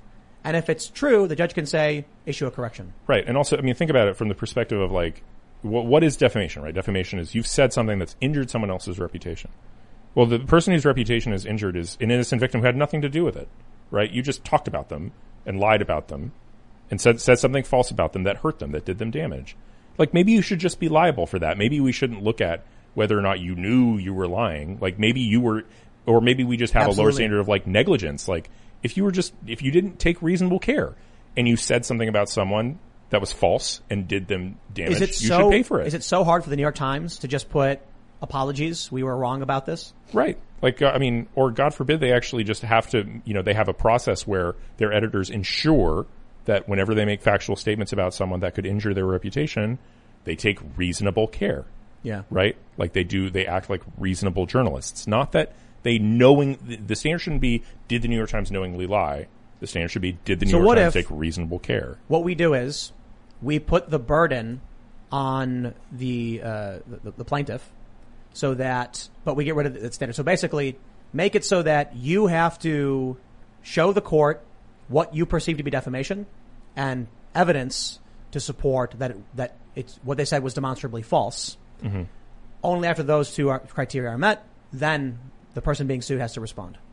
That's kind of the way it works now, right? You have to, allege, and basically you have go a step forward and actually presenting your case of like, here's proof to state that it's an incorrect statement. Yeah, I mean, usually that's done. That's the easy part of defamation, right? Usually when you bring a defamation case, you have that evidence. And honestly, like, you probably have to do that and already. Then, if I said something and then someone filed a suit against me and said, he said, X equals Y, but, actually it's X equals Z, then my response is just, here's an article from the New York Times, or whatever, and here's the evidence backing that up. Would that be sufficient? I mean, it would be, again, probably, because you'd have to show that, did you take reasonable care, right? Like, what reasonable care is going to look like is probably developed through judges, but we know what it looks like in the context of journalism. Like, did you research the claim? Did you try and verify it was true or false? Did you make a good faith effort to do so? If yes, then probably don't. It's tough. It is tough. It's still really difficult. It's better. It's a lot better than, can you prove that I knew I was lying or that I consciously disregarded? The problem now is the New York Times can lie, PolitiFact can lie, and you cannot do anything about it. And it gets put into the record. It gets put into historical record and encyclopedia. And then people end up believing insane BS. And that's not the way it was in this country before New York Times v. Sullivan, which constitutionalized, right? Before that, there was libel law in every state. It totally coexisted with the First Amendment. That's not, except until like the Warren Court decided, no, we're going to eviscerate state level libel law and impose new federal rules. And then it's not the way it is in other countries too, right? Like in Europe, especially in England, like libel law sounds a lot more like what I talked about, where the standard is not, can you prove they said something false, but rather like, did you take reasonable care? I'm concerned, like, if YouTubers smack talk each other, that one will get busted. If we repealed Times v. Sullivan, which I don't actually know, what is it exactly, Times v. Sullivan? So Times v. Sullivan is the case that sets the standard for intent in a defamation case. And that's distinct from what you're talking about. Like, when you're smack talking, that could be like opinion, hyperbole. Like, if it's not intentionally meant as true, then it's not something that could be defamatory in the first place, right? It has to be like a false statement, put forward for its truth. I don't know if I got that exactly right. Opinions would still be protected. Opinions would still be protected. The question is, like, once you've demonstrated that somebody said something false about you, what do you have to prove about their state of mind, right? And if the standard is actual malice, you have to prove not only that they said something false, but that they knew it was false when they said it, or that they had what's called reckless disregard for the truth. But that reckless does a lot of work. You have to prove like conscious knowledge of or conscious disregard of things they should have done. Potentially in the James O'Keefe case, the New York Times. Yeah, exactly. Like, they didn't even bother calling the people to like fact check. Right. They just said James O'Keefe is lying. It's like, well, did you actually look into that? No. And how do you know he's lying? We don't. That might get reversed on appeal. Like that's just one state court judge. We don't know if that ultimately proves it. Whereas again, negligence is very common throughout tort law, and that's not intent. Like, you can just be negligent if you didn't take reasonable care. So if we repeal Times v. Sullivan, could you be negligent and not be held responsible? Well, if we repeal Times v. Sullivan, that Times v. Sullivan set a federal rule for what the intent standard had to be in defamation cases. This episode is brought to you by ABC. Station 19 is back for its final and hottest season yet. Andy finally becomes captain, and she's going to give it her all to be the best leader the station has ever seen. Will she succeed? Get ready for fiery new romances and high adrenaline rescues. Watch the Station 19 season premiere tonight at a new time, 10/9 Central on ABC, and stream on Hulu. Repealing it means, okay, now we're back to state by state, themselves figuring out what the rule should be in defamation cases. And if I'm in Texas using a YouTube video whose headquarters is in California, talking about someone in North Dakota, then are all three states involved? Welcome to choice of law. Oh my God. Like, that's actually a very common, this is not, defamation is not the only area of law. There are obviously areas of law, contract law, for example, where most things aren't federalized in civil litigation. And so oftentimes a question comes up of which state's law do you choose to apply? And so that's very complicated. And each state has their own, here's another really, really been right. Each state has their own laws about how to choose which law applies in their courts. Texas and Florida's social media laws will be interesting. Yeah, I mean, so that actually is an interesting example of, not quite in the civil litigation context, but, maybe.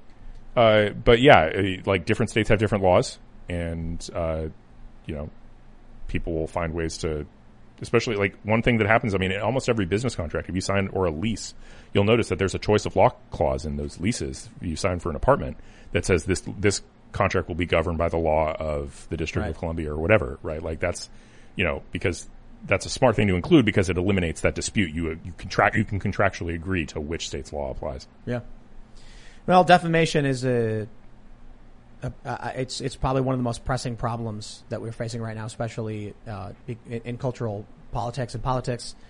The record, as it stands over the past 10 years, is fake. Yeah. Agreed. Which record? Everything. Well, a lot of it, yeah. Because the paper of record was putting out fake news, so the record is fake. The New York Times has put out a ton of fake news. Like, they won awards for it. Awards for it. Dude, we've lived in the age of obfuscation. There's so many. It's a dark age. It really has become kind of, there's so much light that it is blinding us and we can't see. So we might as well be in the dark. And I mean, before they screwed up, but at least they tried. They had the New York Times got rid of its public editor. I mean, they got rid of their copy editors. Do they even have fact checkers anymore? I mean, I assume so, but... Remember when you used to get a phone call from a fact checker and they're like, hi, my name's John, I'm a fact checker with the New York Times. Yeah, I got one from the New Yorker a while back. New Yorker doesn't. Yeah, they still do it. Maybe it's just too expensive to do. And so, whatever, just let your activist journalists say whatever they want. I think it was the New Yorker that put out a fake story about me where they mashed two quotes together to make a totally out of context quote.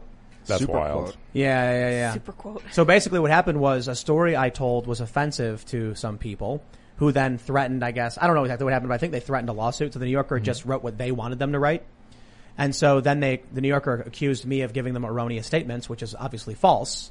Mm-hmm. What happened was a guy at the New Yorker took two different stories and combined two quotes into one with like a space. So it sounded like two separate sentences from 50 minutes apart was one sentence, totally changing the context of what I had said. Right. And then obviously when the other individuals involved in the story saw that it was lying and making them look bad, which I never said, they told them that's not true. I never said that. So then instead of taking responsibility, they said Tim Pool provided erroneous statements. So then I called and said, no, I didn't.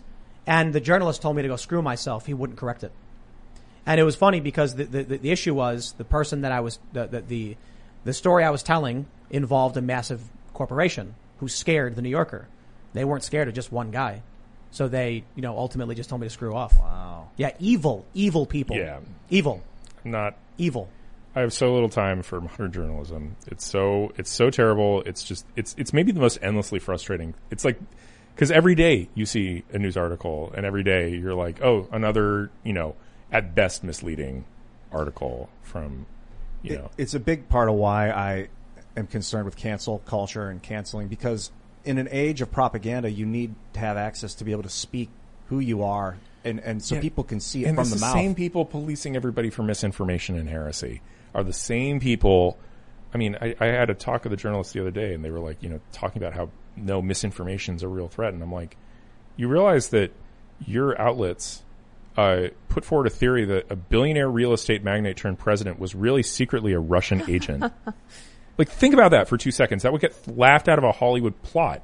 And yet that took hold of the liberal media for 3 years and was promulgated by all the, the reputable media outlets. It's a total joke. And, we have the First Amendment in this country. In general, the things that should be protected are, statements of opinion about the news. Yeah. Like, it's one thing to say, like, I think we should be much stricter when it comes to defamatory content, i.e. you say something false about a person that hurts them, that injures them, you should be held liable for it. Let's play a game. Public debate, leave it Wild West. Let's play a game.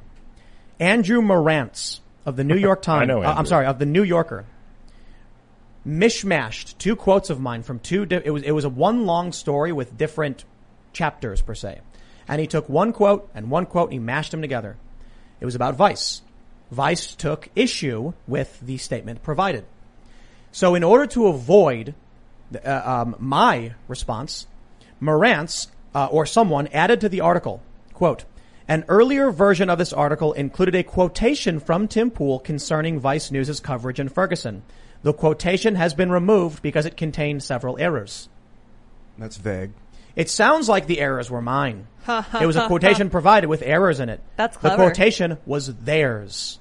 Andrew Marantz wrote a fake story because, in my opinion, he's a liar who realized he could make a salacious, juicy story by mashing quotes together for the New Yorker, and the New Yorker published fake news. And I'll add one more to it.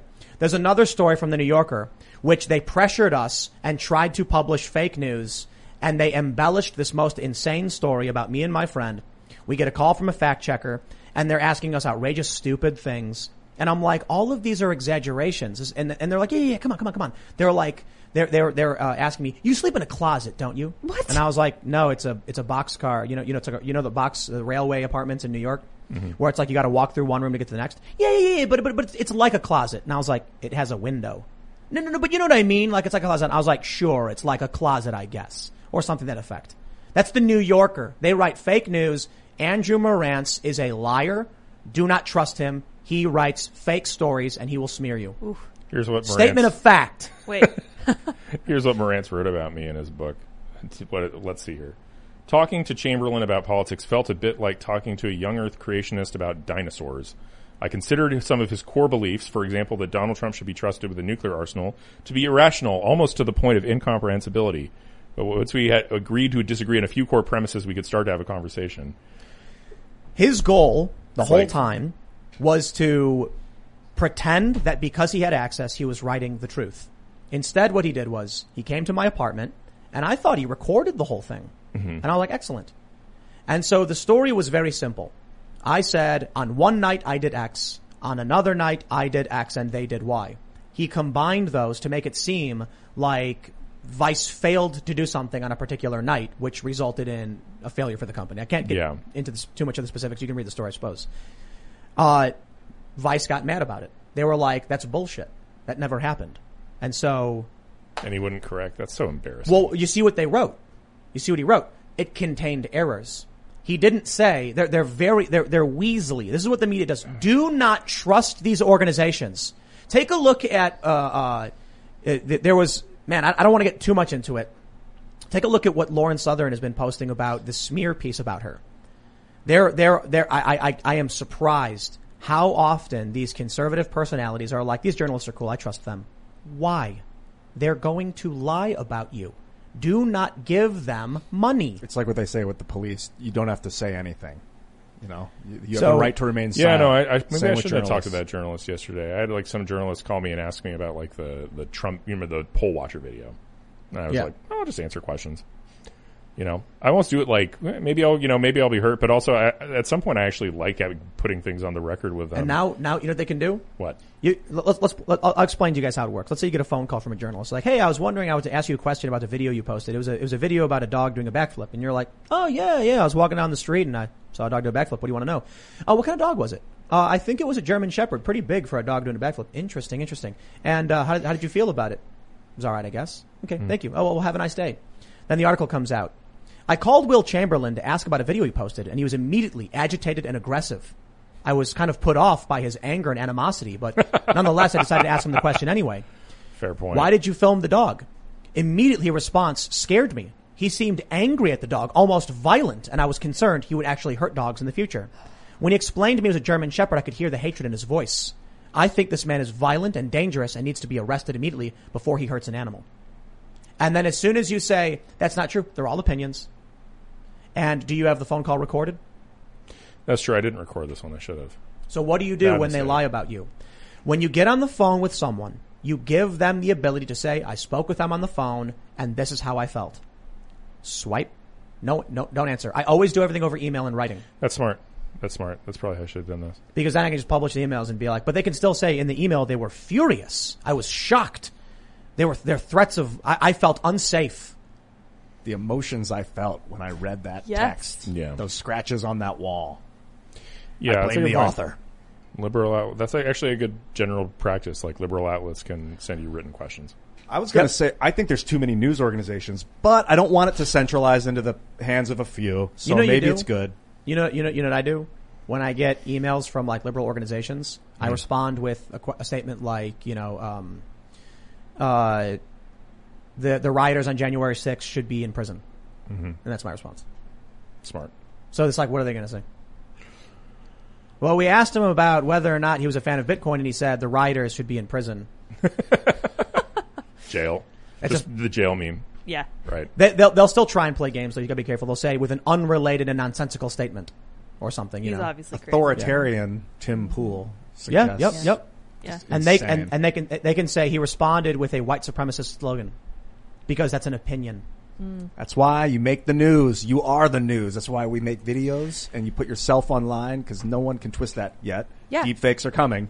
Ian, we talk about how history is written by the victors, and at least for me, I always thought about that in the instance of like war and wars being fought. That is not the case. History has been written by the victors. It has been written by people who won the culture war, and they are shaping the way that people think now and the direction that we're pointed now.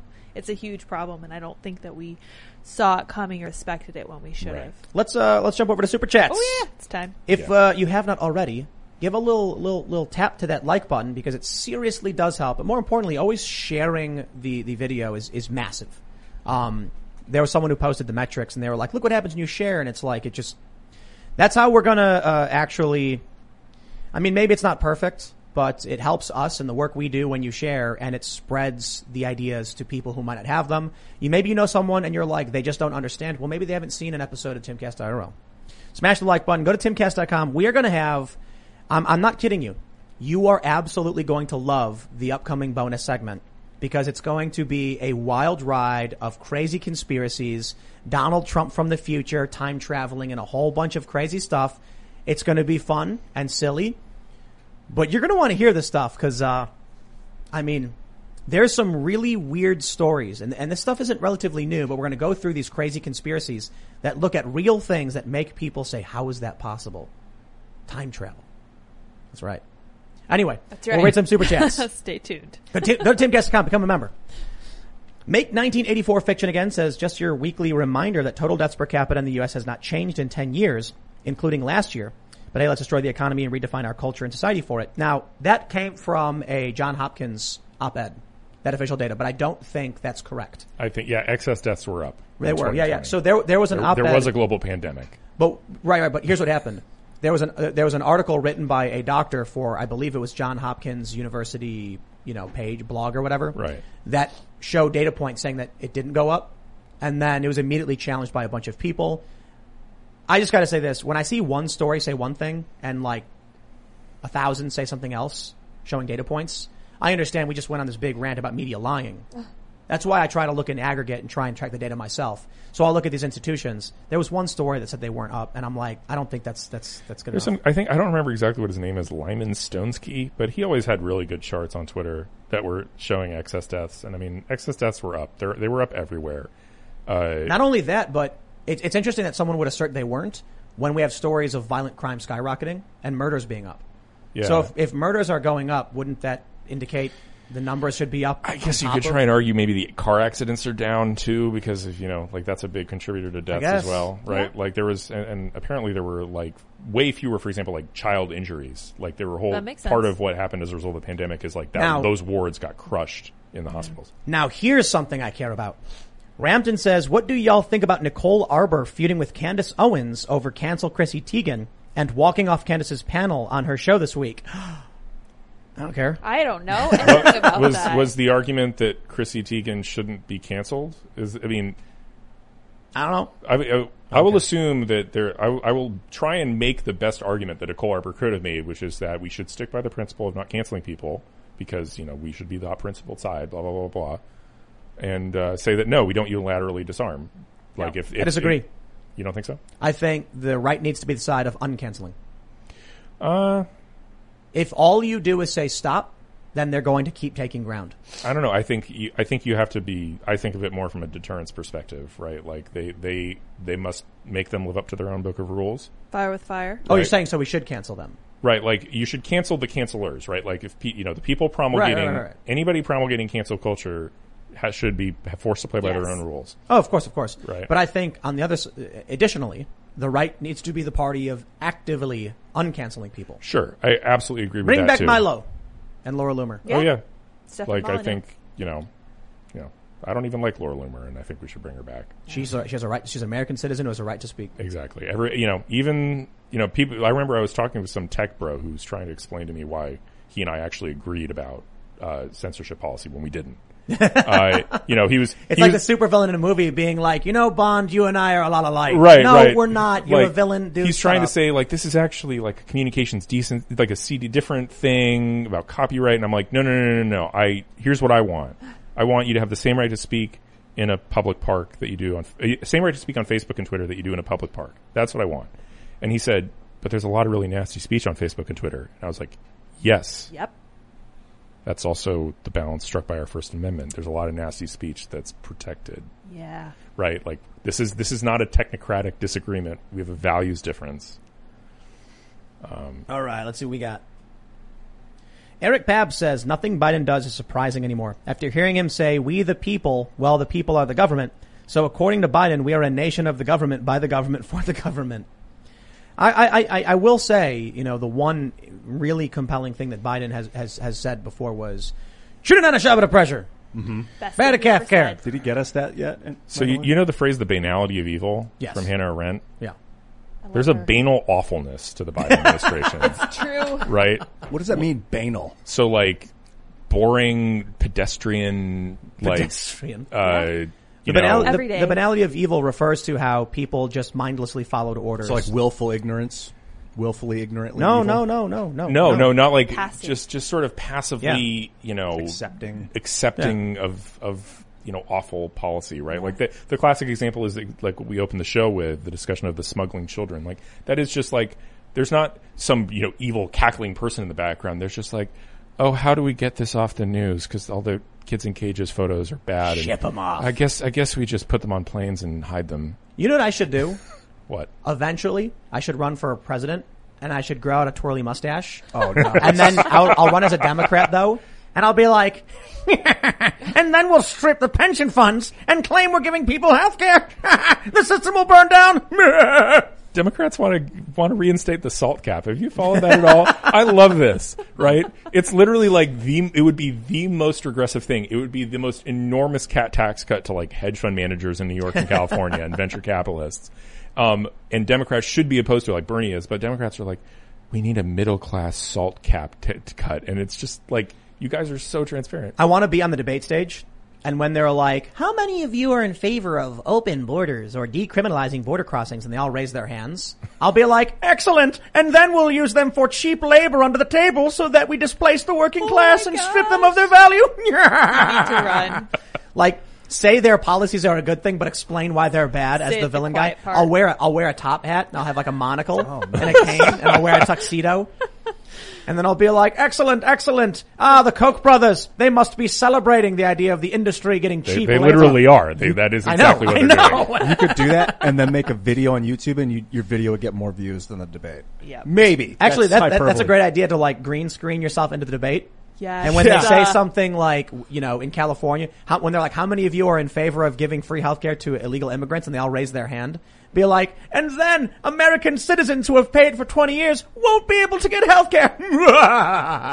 And then I could have like a group of like henchmen behind me wearing like weird suits with like goggles and gas masks going, that's the plan, man. Yes. I'll do nice. I'm here for it. We need to hire like a production crew so we can do these skits and just make a skit channel or something. I also want to hire a patent lawyer. All right. I just have ideas. You need a referral? I could probably get somebody for you. Okay, cool. Lawyers are cheap, right, Will? No. Yeah. They are not. What if I paid him a percentage of the money the patents make in perpetuity? All right.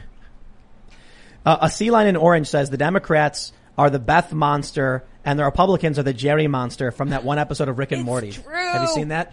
I've never seen an episode of Rick The and Beth Morty. monster is it's basically Beth and Jerry, they're two people. They go and then this machine makes like their mental version of themselves. So Jerry, how he sees his wife and how his wife sees him. Married couple. He sees his wife as the alien from Alien. It's like big, and she sees him as a slug going, and then she takes him and uses him, and it's hilarious. Well, the whole point is that they're codependent and they require each other to survive. And he's like this spineless, sniveling little slug, and she's this overpowering, domineering woman because she's a mental image of how he sees her. So, yeah, I could see it. Oh, no. Comparison. Kyle Miller says, let's storm the Tim Pool compound. He doesn't have enough 50 BMG to stop us all. Are you sure? Also, Lydia, can you please say ara ara? Ara? Why? I don't trust know. that.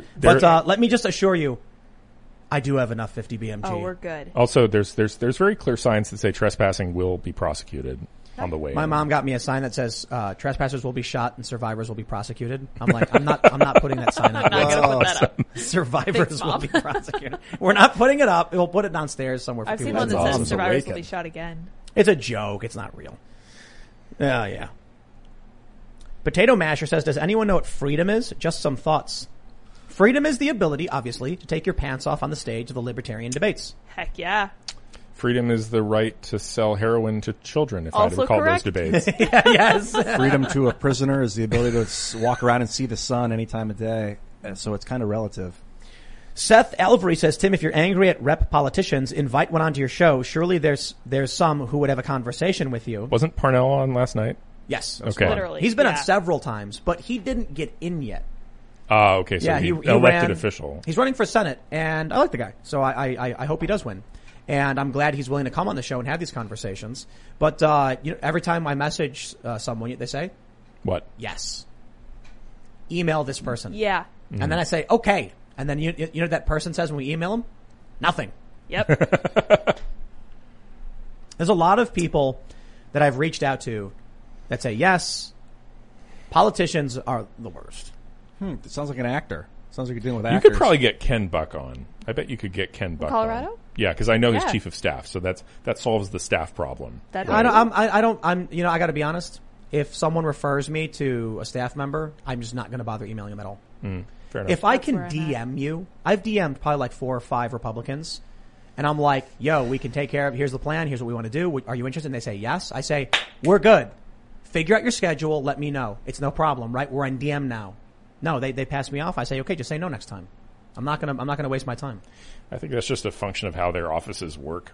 There's a guardian of the schedule in a way that, like, Yeah. politicians Well, I'm not gonna are in less waste my control time. of. Maybe you don't have to waste your time. It's just this is where Yes Minister comes in, right? Like the whole point of these little officers and all these little underlings is they control, Rand Paul, come on the show. We're big fans. Whenever we're like, all politicians suck, we're like, Rand's okay. No, Rand's awesome. Tom I Cotton. like Rand. Thomas love that Massey, guy. Tom Cotton, Josh Hawley, Josh Ted Cruz. Hawley Rand, would be Cool sick dude. on the show. Yeah. Yeah. I hear such good things about Josh Hawley. Doesn't he? He's like a homesteader.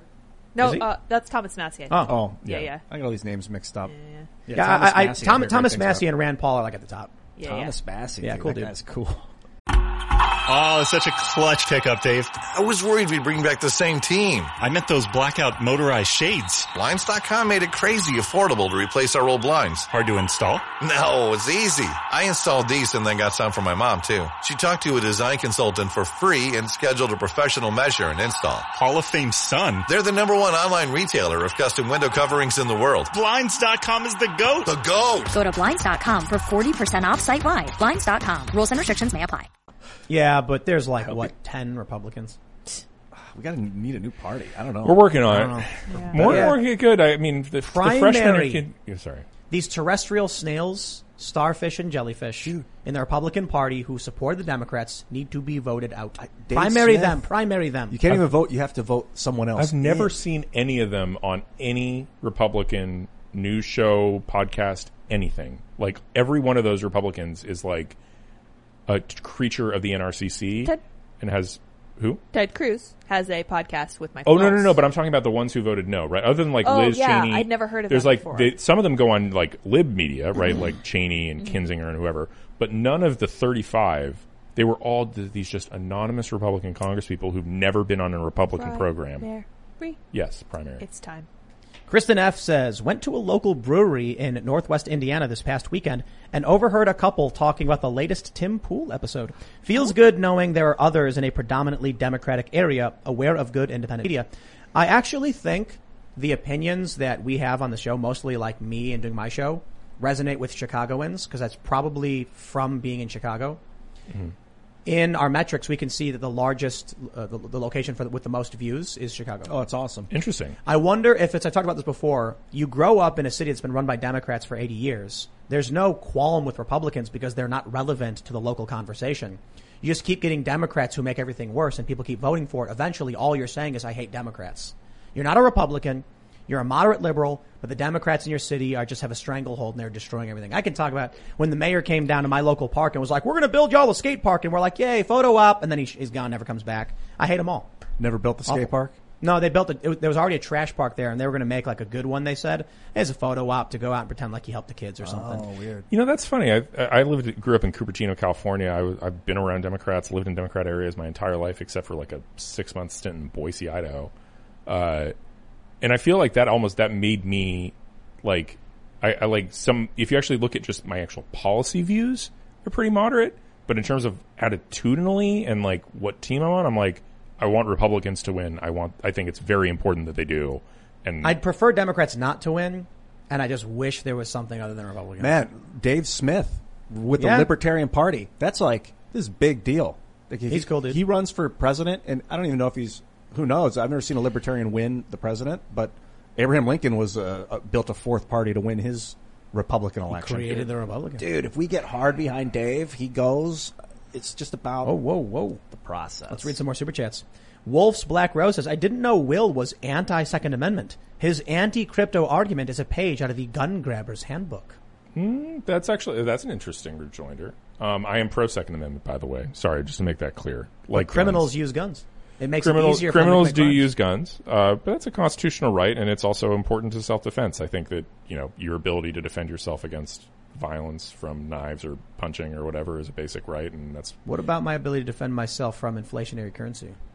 Defend yourself from inflation currency. Well, not a constitutional right, and there's a collective action problem there with like if the consequence of not having a currency that is not possible to dilute is things like the 2009 crisis.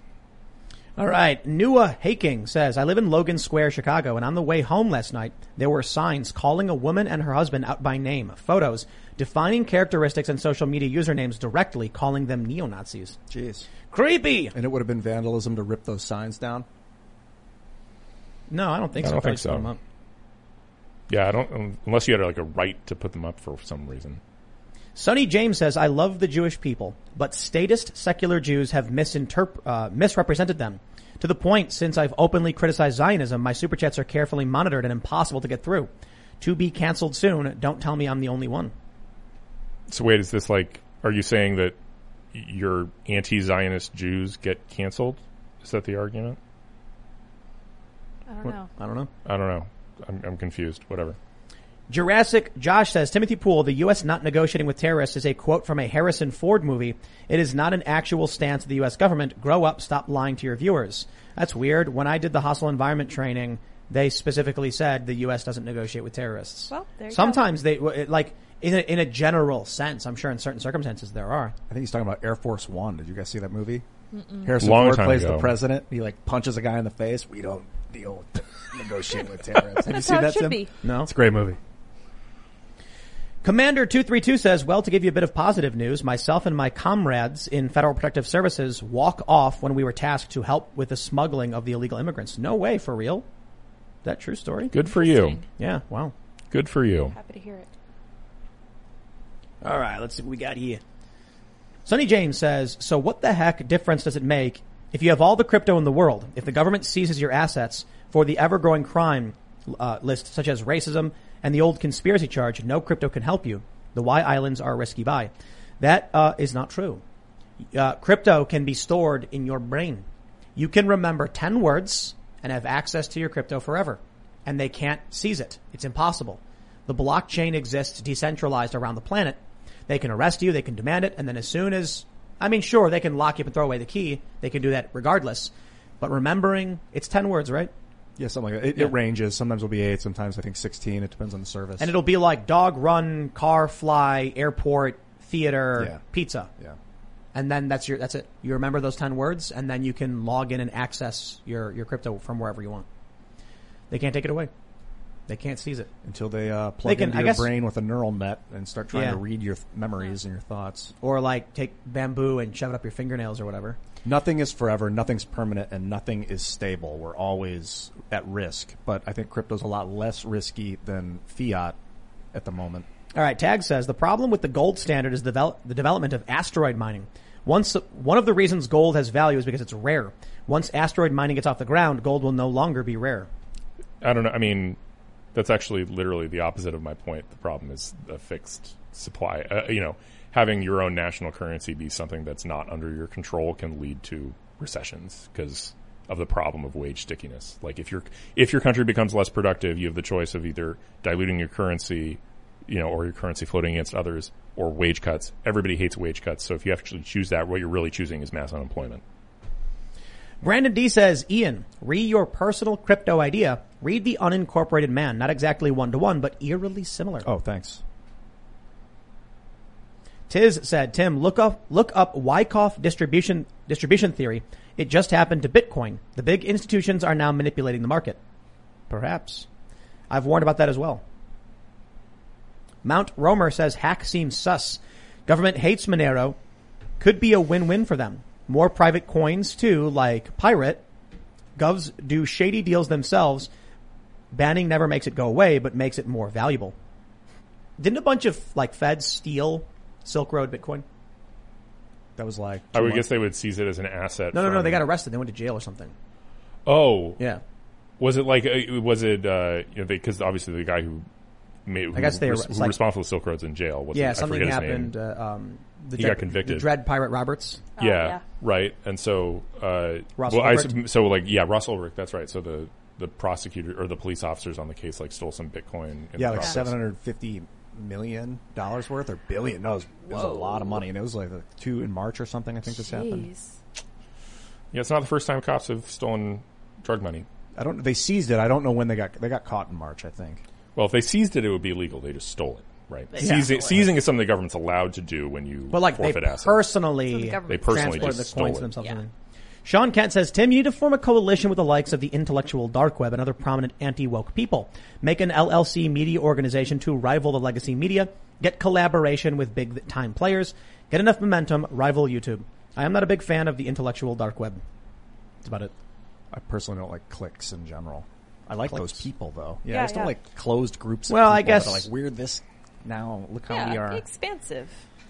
And they fell apart. Like they don't even hang out anymore. Yeah. Like if it was a clique, like they don't, like Ruben and Sam Harris, you'll notice they don't really go on each other's show. Brett Weinstein is legit. I like Brett a lot. I like all these people as intellectuals. Sometimes I think they are wrong, especially when it comes to matters of political strategy. I think they often get it wrong on that question. Brian Scanlon says Charles Hoskinson, the creator of the cryptocurrency Cardano, said in a recent AMA that he would like to come on the show. You guys should reach out to him. Cardano is an amazing project. There's nobody better to answer all of your crypto questions. Beautiful. Right. We have. Did you message him on Twitter? I can't message him on Twitter. Oh, Charles. But I have reached out to him on a couple different occasions, telling him to get in touch with me because I do the guests for IRL. Cool. So, and the ball is in his court. Hopefully soon. All right, let's see what we got here. Someone posting some... What is this? Some nonsense? Oh, okay, I don't know. Let's see, let's grab a good one. Everyone's just basically saying crypto is the best, Will is wrong. Not surprised. It's like the inverse of the last episode where I was yeah, everyone's like, Tim's, you're wrong. Wrong. I'm like, jail rioters. Everybody's like, yay, crypto bad. What? We're going to go back and forth, yeah. All right, let's just see. We'll grab a couple more down at the latest ones because YouTube jumped on us and it's... All right, let's see what we got. Joshua Vogt says, hello, Tim, from a Air Force military police vet thinking of running for mayor of my town in a couple of years. It's super leftist for the longest time. I'm not.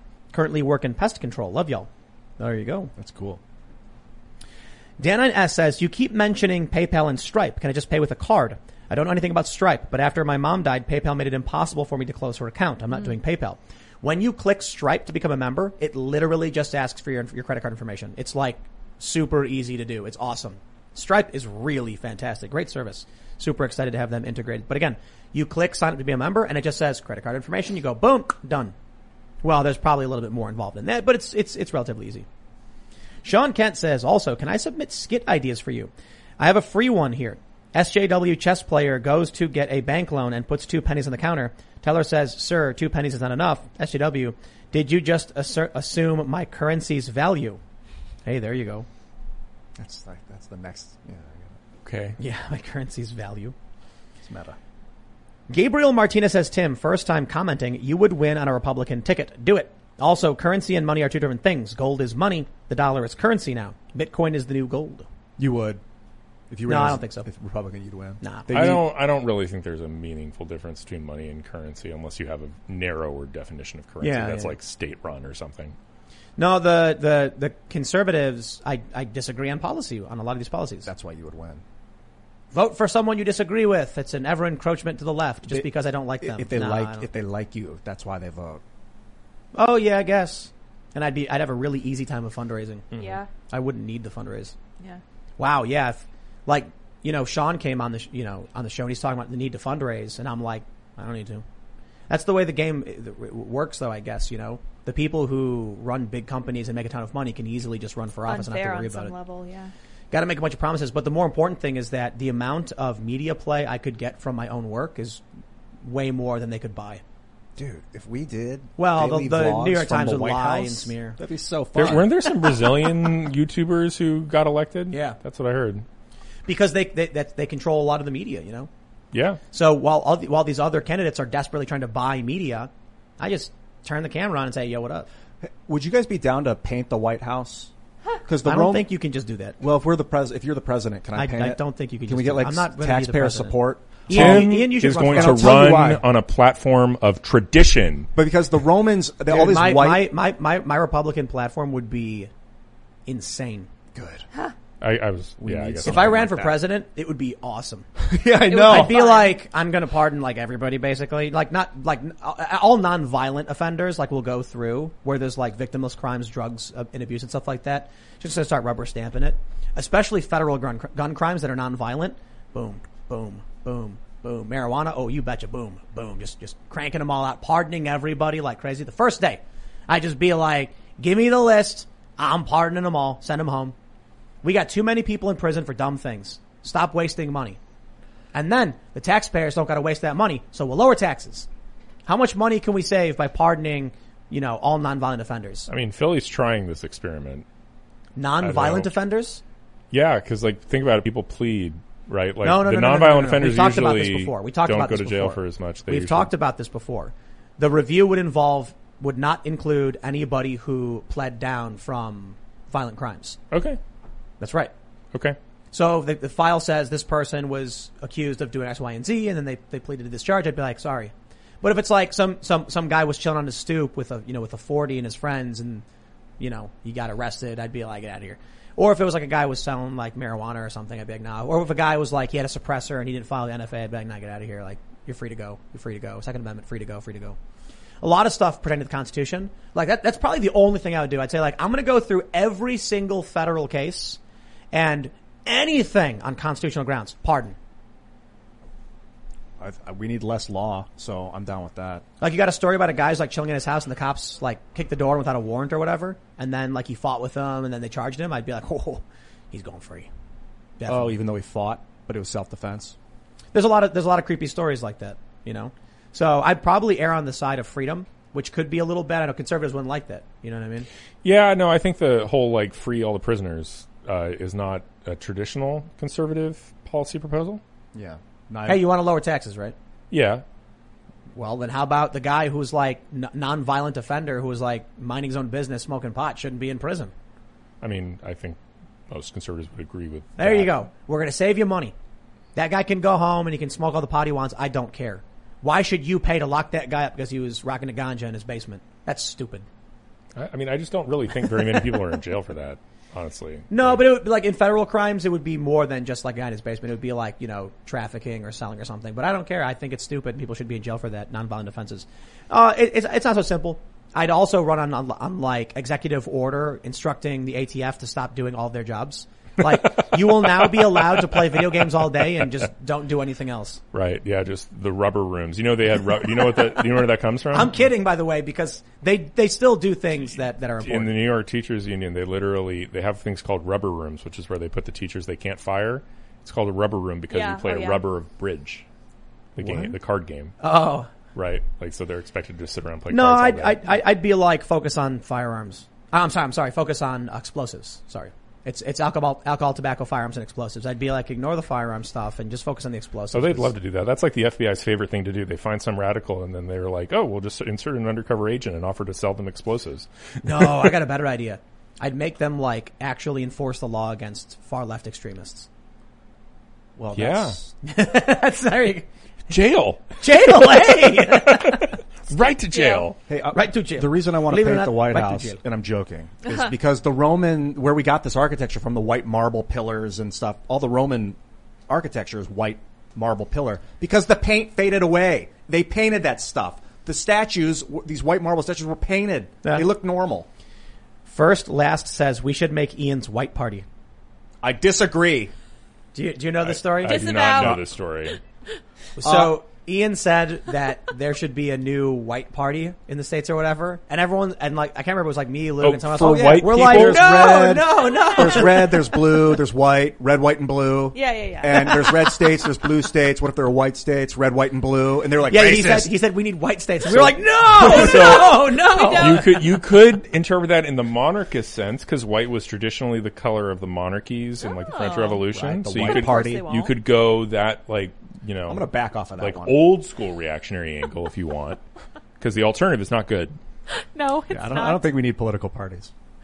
My friends, we've got a crazy conspiracy that's going to be a whole lot of fun, a lot of laughs, time travel, the secrets of the alternate timelines.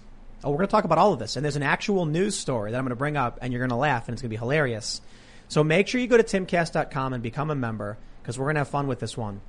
You can follow us on Facebook and Instagram at TimcastIRL. You can share our videos on Facebook. It helps grow the channel. And then, we try to leverage that to get more viewers and people on the website. We're really focusing on getting people on the website. So we're going to be also hosting things on Rumble moving forward. This is going to be really awesome. So definitely make sure to check us out when we do the show Monday through Friday live at 8 p.m. You can follow me personally at Timcast, basically everywhere. And sign up at timcast.com. Leave us a good review. You want to shout anything out, Will? Yeah. I mean, Human Events, guys, again, if you weren't here at the beginning, we hired Jack Posobiec. We're really stoked on it. I mean, he's going to be doing great. podcasts and stuff, and we're going to, wow. So we're going to be, I'm really excited about the future of Human Events. We have, big investor brought in Jack. Like, there's more coming. That's big. Awesome. You can follow me at iancrossland.net and at Ian Crossland all across social media. Thanks for coming. I love you guys. Bye. You guys can follow me on Twitter at Sour Patch Lids in my journey to have more followers than Sour Patch Kids. That'll be fun. We will see you over at timcast.com. Video should be up around 11 or a little bit before or after. Thanks for hanging out. We'll see you then. Bye, guys.